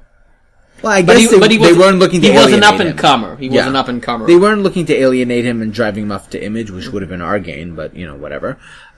So he reversed his decision, which is a rarity for DC editorial. They decided, no, it will continue 9, 10, 11, 12, then they're done. It did not sell well, which just proves to me that the direct market are idiots. You are all idiots. Every single one of you are morons. Wow. Direct market, you all suck. You're terrible people, and you should be ashamed of your reading choices, and you should be ashamed of the books that you do not support. You can order the trade. There will be a full... Too late. No. The book's canceled. What? You can order the trade now? Okay. Too late. I don't think so, because I think, as it stands, it's a complete story. And for me, let's get into quite close to perfect story. So, the Omega Men isn't a new concept. No, it's not an original concept. The original Omega Men were created by Marv Wolfman, and I'm sorry, I forget the name of the artist. The idea was that they're a group of space heroes, brave rebels fighting the evil Citadel in the Omega system, not in the Vega system. Had you ever read Omega Men before? No. The only reason I think this group is famous is because during that short run, the original short one, was when Lobo was introduced. Ah, that would be it. Now, he was a very different character, but the name and the design were there. So that's even in the beginning, that's Lobo the big was character. Lobo. And ever since then, they appeared, several short times. In 2006, I think there was like a 6-issue mini that nobody read. It was drawn by Henry Flynn. That's the only reason I remember it. Mm-hmm. But that's it. And they actually, I think, appeared in the New 52 before the DCU, like in a bit part. It's like space, but that doesn't really matter. No, are you talking about the sneak preview where they No. Right when the New 52 started. Oh, I think, but nobody remembers it, so I certainly wouldn't. Okay. And so the plot is this. Yes. In this new version, the Vega system is being controlled by the vast and powerful Alpha. How do they call it? The Alpha Empire, aka the Citadel. Mm-hmm. And they have this agreement with the grand forces of the galaxy, including the Guardians of Oa, that nobody interferes in their business. We don't know why originally. We learn later. Kyle Rayner, the current White Lantern, the most powerful of all lanterns, says, well, I'm gonna fix things. And he says, I will coming and I will give you the Citadel my ring, not interfering, with my powers, and I will broker an agreement between the Citadel and the group of rebels fighting them called the Omega Men. And so he goes to the Omega Men, suing for peace, and then in the first preview, they execute him in front of a live studio audience. Chopping his head off. They actually, I went back and I looked at the preview again. They don't decapitate him; they just slit his throat. Yeah, but we know what they're aiming for. Right. Let's just say that particular illusion was neither subtle nor particularly tasteful. I think it worked within the point. It worked perfectly, but it's like maybe going a little too far. Okay. Now, when the actual story begins, because this was like a 10-page preview in another title, we found out that Rayner isn't really dead. They just, pretended to kill him in order to recruit him forcefully into their cause. The Omega Men are trying to, not brainwash him, but like V for Vendetta him into this is why you need to follow us. They're trying to open his eyes basically by showing him. The macro story is the Omega Men and their long-term scheme to destroy the Citadel and make them vacate the Vega system. The microplot is mostly about Rayner's transformation from a guy who believes that he can save everybody, he can be the hero, to somebody who makes more and more compromises with his principle and letting people die and eventually killing people in the name of doing what's right. Side note, was Kyle Rayner always a practicing Christian? Because I feel like I haven't actually read his personal series. He wears a cross in this series. He recites the Lord's Prayer. It's always like God. Yeah. I'm like, I don't remember that being part of his background. But again, I haven't actually read his solo series, so I wouldn't know.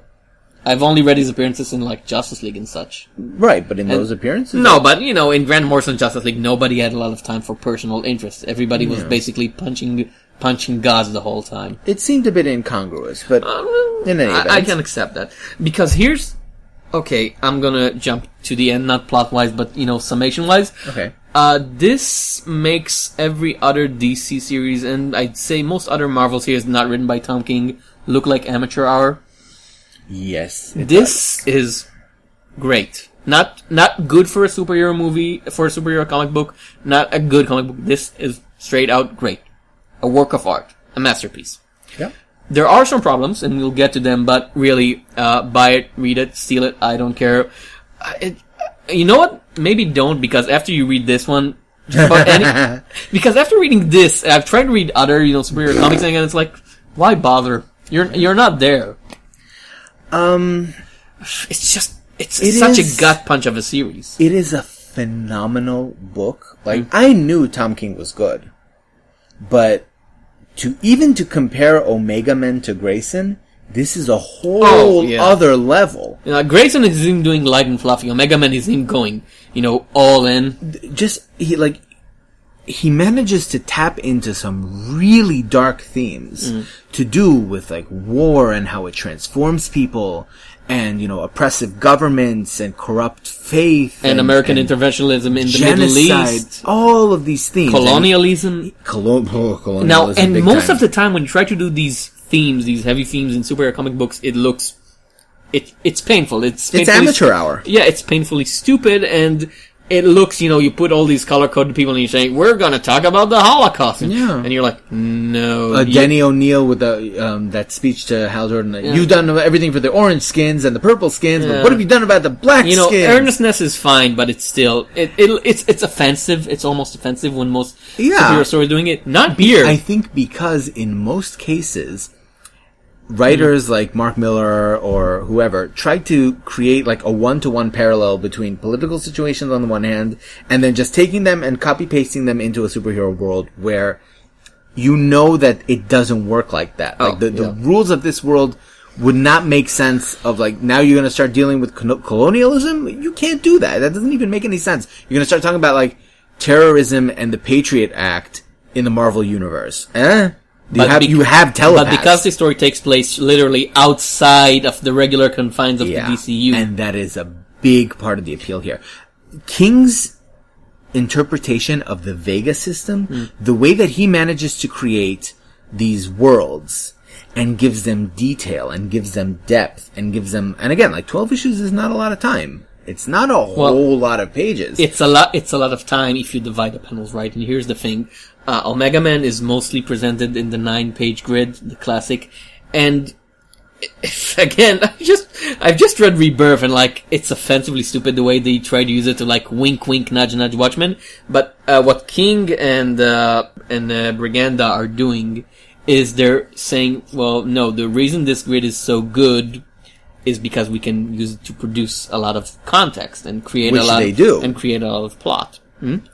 Which they do. Briganda, sorry. Why I said Briganda, I don't know. You were thinking of Braganza. No. Not that we would ever give him credit for. Alpha, no.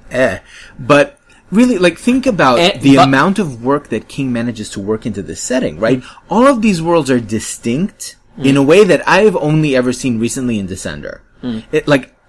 I'm reading these 12 issues. Never once did I get confused between the different worlds because they're so distinct and they're so detailed. Like, this is the world where the priests live, right? And this is the world where the cat tribes are fighting each other. And each world has a different manifestation of the resistance to the Citadel. There's so much information and character work and world building within these 12 issues, more than most other creators would do in like 20 issues or 30 issues.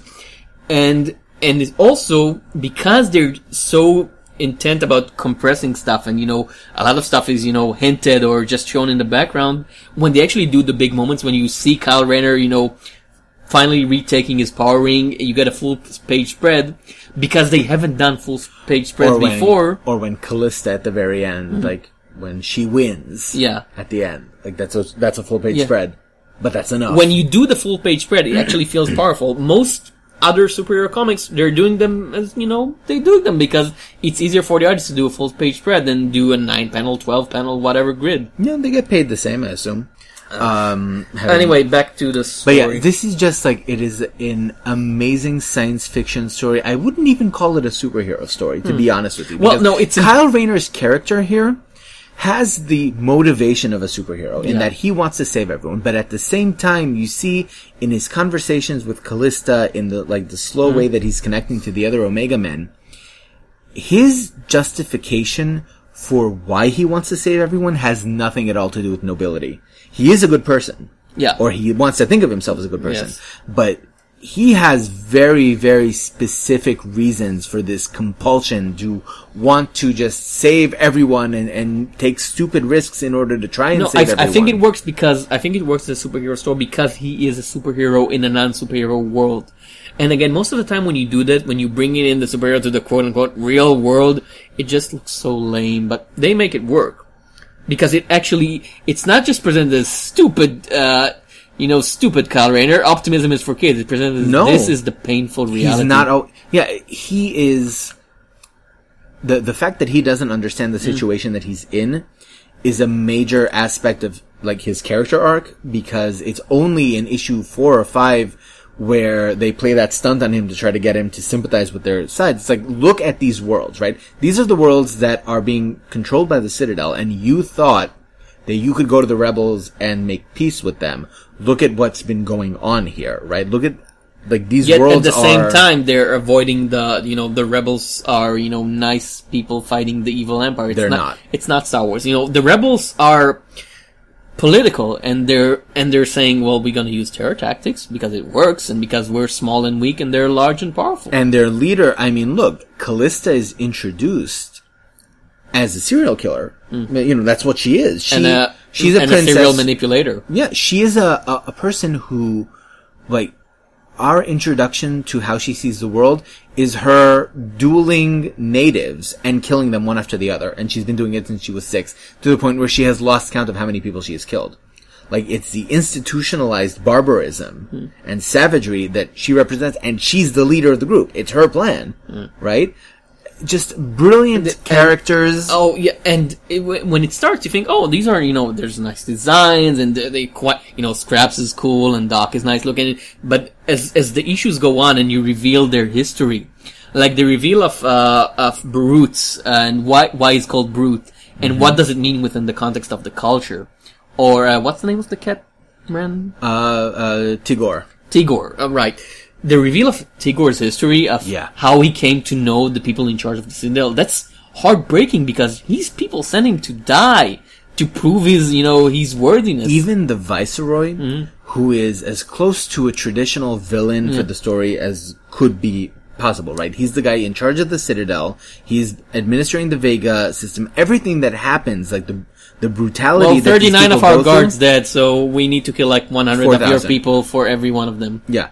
Even that, like, he has this monologue at the end, where it's like, I did this because I love you. When you discover why he's doing it? Yeah, it's like, because he says, like, everyone in the Citadel hates you. They all want you dead. I was the only one who loves you, because who wants to. The whole he's wrong, thing that Kyle Rayner is going about is that he's the third way. He wants to find the third way. Yeah. And when you discover that the Citadel, that the Viceroy is actually, this is the third way. This is the nice compromise. It could have been a lot worse. Yeah. The Viceroy says to him at some point, I was you. I came here to find the third way, and, you are fighting me now, but look at where you are. Again, reading this comic, it's like, it's a bit like going to the doctor because you need it. It's healthy for you. Treat.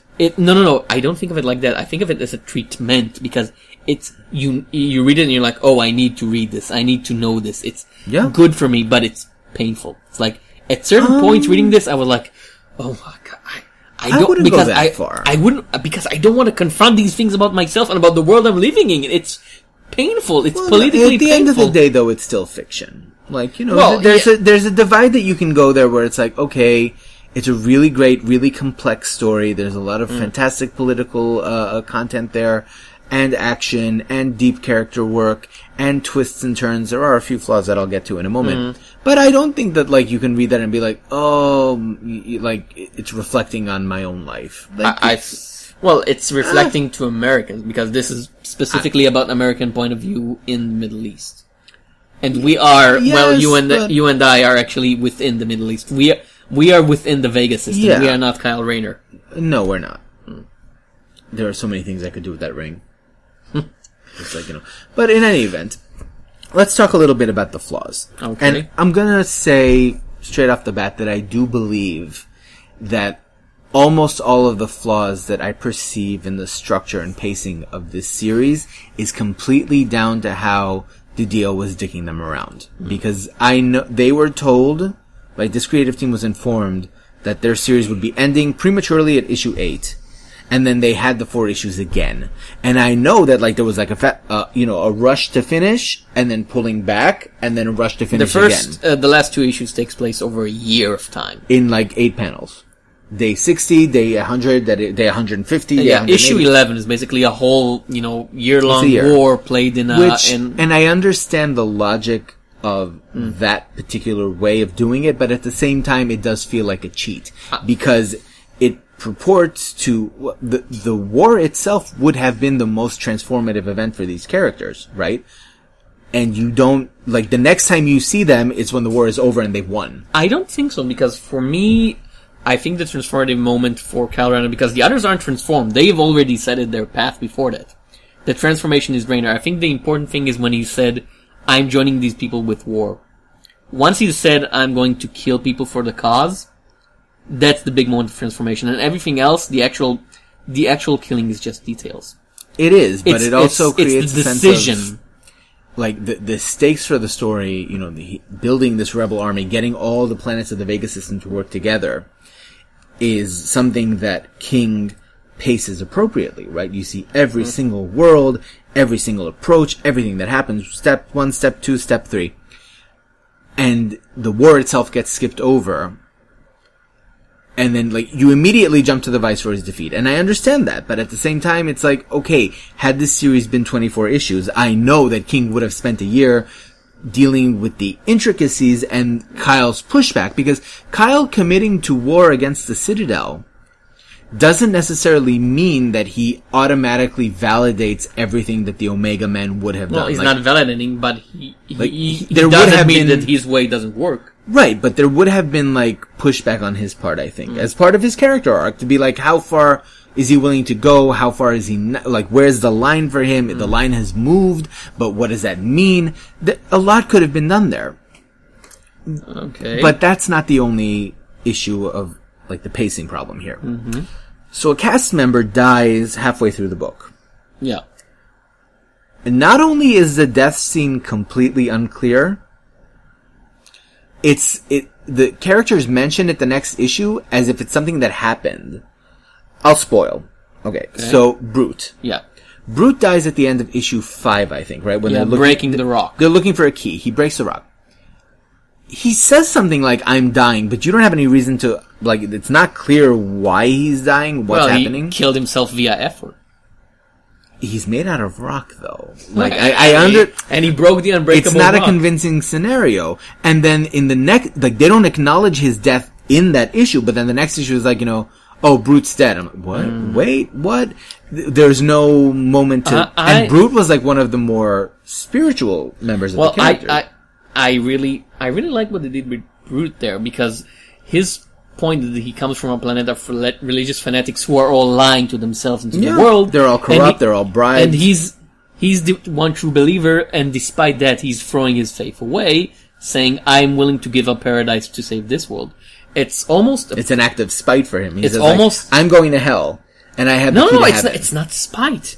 It's not spite. It's pure belief in front of lies, and it also reminded me of Terry Pratchett's Small Gods, which one of the best books, fiction books I've read about religious belief. Mm-hmm. And about, even within the lies, you find that higher truth. Right. Every single issue, by the way, ends with a quote from, William James. William James. Well, I've actually started reading William James because of this, and it's fascinating. It's some fascinating stuff. I never read him before, and I don't really usually read, religious apologies and explanations, but this is interesting the exploration of morality via faith. Yeah. Which might explain why King played up the whole Catholicism. Oh, yeah. Well, he plays religion in general. The Alpha is both the name of the conquering army and the name of the god for the system, because they have different interpretations, but everybody there believes in the created one. The act of creation, the Alpha, and opposite them, the Omega, the end, the death of everything. And everybody's like, always think Alpha or think Omega. And there was one other problem, cast-wise, though. If Brute had been the only incident, I guess I could have been, I could have swept it on the rug. Primus disappears in the last third of the series. What? No, he's still there. He's there, but, he has no presence anymore. You have the sense from the first 2 issues that he's going to be the most important member. But then, because he's supposed to be the leader, but then we discovered the true leader, and he's kind of It's sort of a con job, and we understand that, but then, his role, once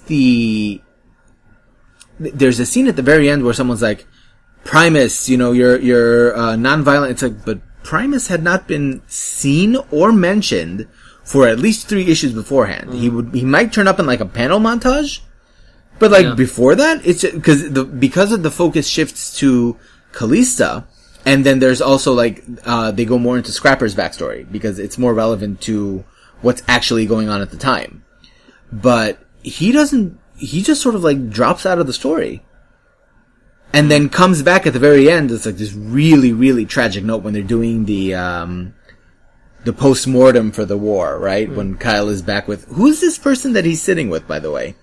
This head of the General Galactic Alliance. I have no idea who this is. He seems human, but I have the guy at the end of the last issue. Yeah, who is that? No, they're back on Earth. I know, but this guy is like in charge of some kind of galactic... No, he's just U.S. military liaison, because you assume in the DC universe they have military liaison with aliens. It would have been nice to mention his name. Like, I have no idea who that is. Because what they're playing with, since I don't want to spoil, but the reason why the Citadel works, and the reason why everybody gives them their fair breath. Again, it's a very nice use of the expanded universe concept. And it's a compelling reason. Yeah. And you get the sense of, and it ends with Kyle Rayner back on Earth sort of debriefed in front of U.S. military. By who, though? It doesn't really matter. He represents... No, because there's someone else, like, in the... There's an earlier scene where the Viceroy is talking to the person who's actually in charge, right? No, he's like, I have a billion it's not a person in charge, it's just other interests, and they're saying... One person, though. Well, it's one voice we hear, but, they use the accent of, like, Southern Redneck. Yeah, that's why I thought, like, are you talking to this guy? No, he's talking to... If we're doing the United States occupation, the voice on the other line would be, like, the head of Shell or something like this, like the head of a big oil company who's like, no, we don't run, not the guy who runs things politically, but the guy who has the money and the power interest there. That's not what he says, though. Like, when the Viceroy is speaking to his character, he says, I've got a million worlds counting on my decisions. I was like, that's not an oil company. That's a person who's in political power. I disagree. And they make a reference to, like, a larger galactic... Yeah. things. So I didn't understand. You think UN, I think like OPEC. Here's politics is, corporate. Yeah, but like, I feel like maybe a line of dialogue to explain that would have been nice. But, that I think is down to just like the back and forth of, are we ending at issue 8? Are we ending in issue 12? Are we going to get it renewed?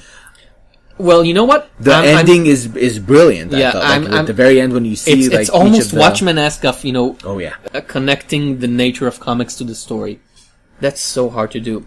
Now, I'm so happy. This is the one reason I'm happy Rebirth happened, because whatever happened with these characters later, if somebody decides to revive them, I can rest assured knowing it's not this version of the characters. Like, this version of the Omega Men is Tom King. Yeah, the story's and Veganda alone. Like, that's it.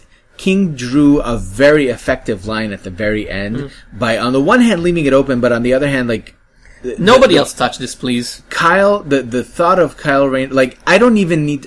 this is why the ending is so satisfied. It ends with an open question that's being asked to the reader. Kyle. Yeah. No, of Kyle. Like, are you going to... And he doesn't answer. He just has this, like, faraway look in his eyes. And again, like the end of Watchmen of... What would happen when you... It's the journal. It's a question, like it's a question not only for the character, but for the reader. What would you do? That does not need to be answered. That's the thing, right? It ends, and like you get to see how each of the Omega Men gets what they want, and it's not what they wanted. Like they all think that they have achieved some great victory here, and you see immediately that it's, it makes perfect sense that it ends the way it does, but it's not uplifting at all. No. And, really, it's a closed 12-issue run. Just leave it alone. DC, and I guess we don't have to worry about that because, like, DC was clearly never supportive of this title.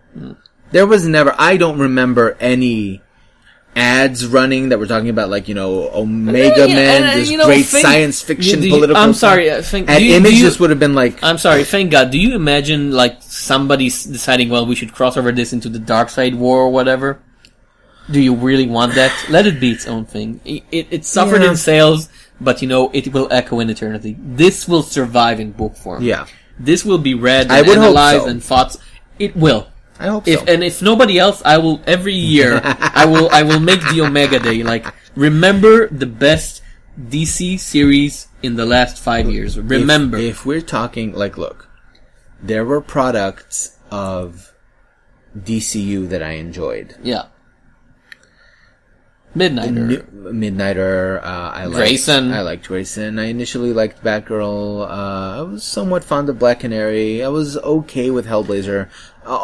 Things that I was like ambivalently sort of interested in, but take it away, don't cancel, whatever. I'm not going to care.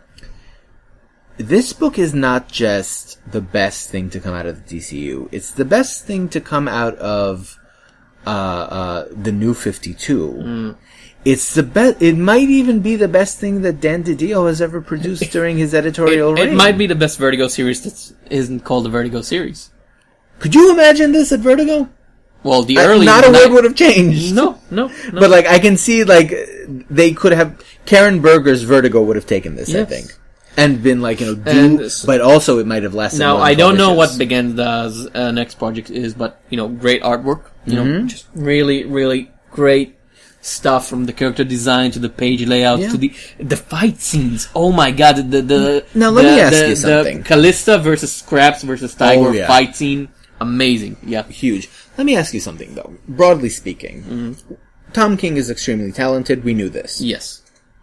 Does this series convince you to read King's Batman though? Yes.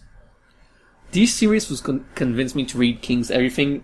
I would read King's Diary. I would read King's shopping list right now. The shine might come off. It came with other writers before. Well, no, not the issue of the shine. The issue of, I do think that a large reason why King is so successful with this book, and it's something that I've said more than once, what was Kyle Rayner doing in New 52? Nobody really cared, right? This was a character who, after the whole Blackest Night thing, became the White Power Lantern, which I don't think is a title that they thought through entirely. The White Power versus the Blackness. Yeah, maybe not the best way to go, but in any event, they sort of just sent him off into space, and that was it. None of his supporting characters are around. I haven't seen Jade anywhere. I don't know. They are in a fridge, I believe. Probably. Of some sort. Maybe a cupboard. I would not be surprised. So, King does here what he does best, which is to take a character that no one cares about and no one is paying any attention to. There was not going to be a situation where someone's going to be like, we really need Kyle Rayner for the Darkseid War storyline. No. We really need that. Nobody was going to say that because they have Hal Jordan, they have all these other people, nobody cares. So, again, and the Omega Men themselves is a property that has been out of circulation, or at least out of popular circulation. I don't even think the original version was all that successful. It's not remembered as one of DC's iconic titles of the 80s. So I do chalk this up to another success of King managing to do what he wants because no one is looking. Tell me that would be the case with a character like Batman, though. Could he do a story like this? I don't. And put Batman in a because terrorist group? because I believe that King knows the limitations that he can work with, and he can work with them. Now, I'm sure he does. Would I prefer to read more stuff like this or The Sheriff of Babylon? Yes. Do I think that his Batman would be less than good? No. I'm not saying less than good, I'm just saying okay, would I prefer something risky? Else? Do you see him being able to be... Because a big part of the Omega Men, when you think of it, why is it so powerful? It's because there's nothing else like it. I think... It takes chances. No, because when DC falls in love with a writer, and when the writer actually, gives them the sales to back it up, they allow him to do pretty much everything. Because you remember when Scott Snyder was so big that he could actually... decide the price of a Batman comic. The corporate saying, this has to be $3.99, and he ended up losing that fight. Well, no, because end, for a long, long time. Yeah, and story-wise, it's more important to them to make money. So if a big writer can basically force their hand to change prices, a big writer can force their hand to let him do plots, and he will feed this through a metaphor. It will be less obvious, but I believe King knows what he's doing. And at this point, I would read anything that King does. I do too. You know what? I'm gonna finish this podcast. I'm gonna order his book because he wrote a fiction book before he became a comic writer. Hello. Once Crowded Sky, a superhero fiction book. Yes. our listeners can't see me with like wide eyes and open jaw, but I am right now writing Tom King novel by immediately. Yeah. Just that needs to happen. Ooh, tasty. Yeah. Because he is the best writer at DC right now. The best. Number one. Yeah. I love Scott Snyder. I do, but I cannot deny I love Jason Aaron. I think he might be better than Jason Aaron in Marvel right now. Substantially. Now Aaron, has a much wider library. And Aaron has evolved, too. Yeah. Like, Aaron is someone who has shown a great deal of progress from the days when his shtick was just, look at all this flashy stuff and there was no substance to it. He has grown from that. I think Aaron always has substance, but I'm thinking of... The Hellfire Kids? I'm thinking more of, his early stuff, like the Vertigo stuff that he did. Vertigo's different. I'm saying Schism? Well, yeah. Not so much. Yeah, but thinking of any other superhero comics in the last 5 years or so that was like this. Not just a good superhero story, but a good story. Something that's... I'm quite... What I might do... I might, wait for...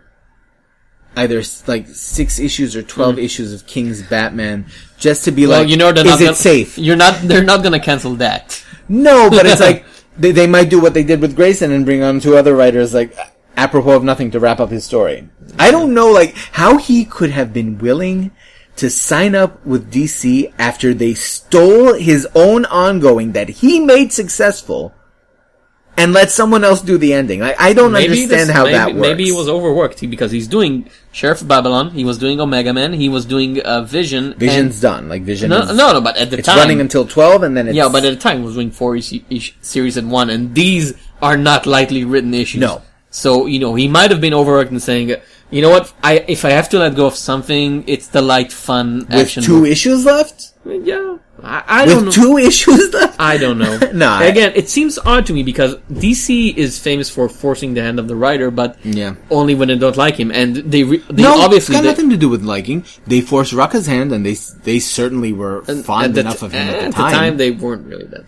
Because when they fall in love with somebody, they do. Because Jeff Johns could do whatever Jeff Johns wanted, and Scott Snyder could do what Scott Snyder wanted, and hopefully Tom King can do whatever Tom King... Could he, though? Because Scott Snyder, for all of his changes and all of the things that he did differently, at the end of the day, the status quo still reasserted himself. Well, he killed Batman, I think, 3 different times. Didn't he? That's his prerogative. You kill him he never expected Batman to stay dead, but we had this discussion before. Yeah. We just end with Omega Man. So really, I would be, I think, willing to give King's Batman a try only if I knew that there's a story there that is not going to be so for the next crossover, the next 3 issues, we'll be dealing with Darkseid's baby that now has magical time traveling powers and is trying to kill. I don't know what nutty ass crossovers they're doing over there, and I do not care. But it's certainly more appealing now than it was before I read Omega Man. Now it's harder to resist. Yeah. Because this was really one of the best DC books that I have read in recent memory. It's nice to end with a great comic, but something that we can... Isn't it, though? We haven't agreed on a good comic for a long, long time. It's either I liked it or you liked it. And in DC of all places, that's where you find greatness. So, this was it. I'm Tom Shapira. And I'm Sean Edry. Until next time. Bon appetit.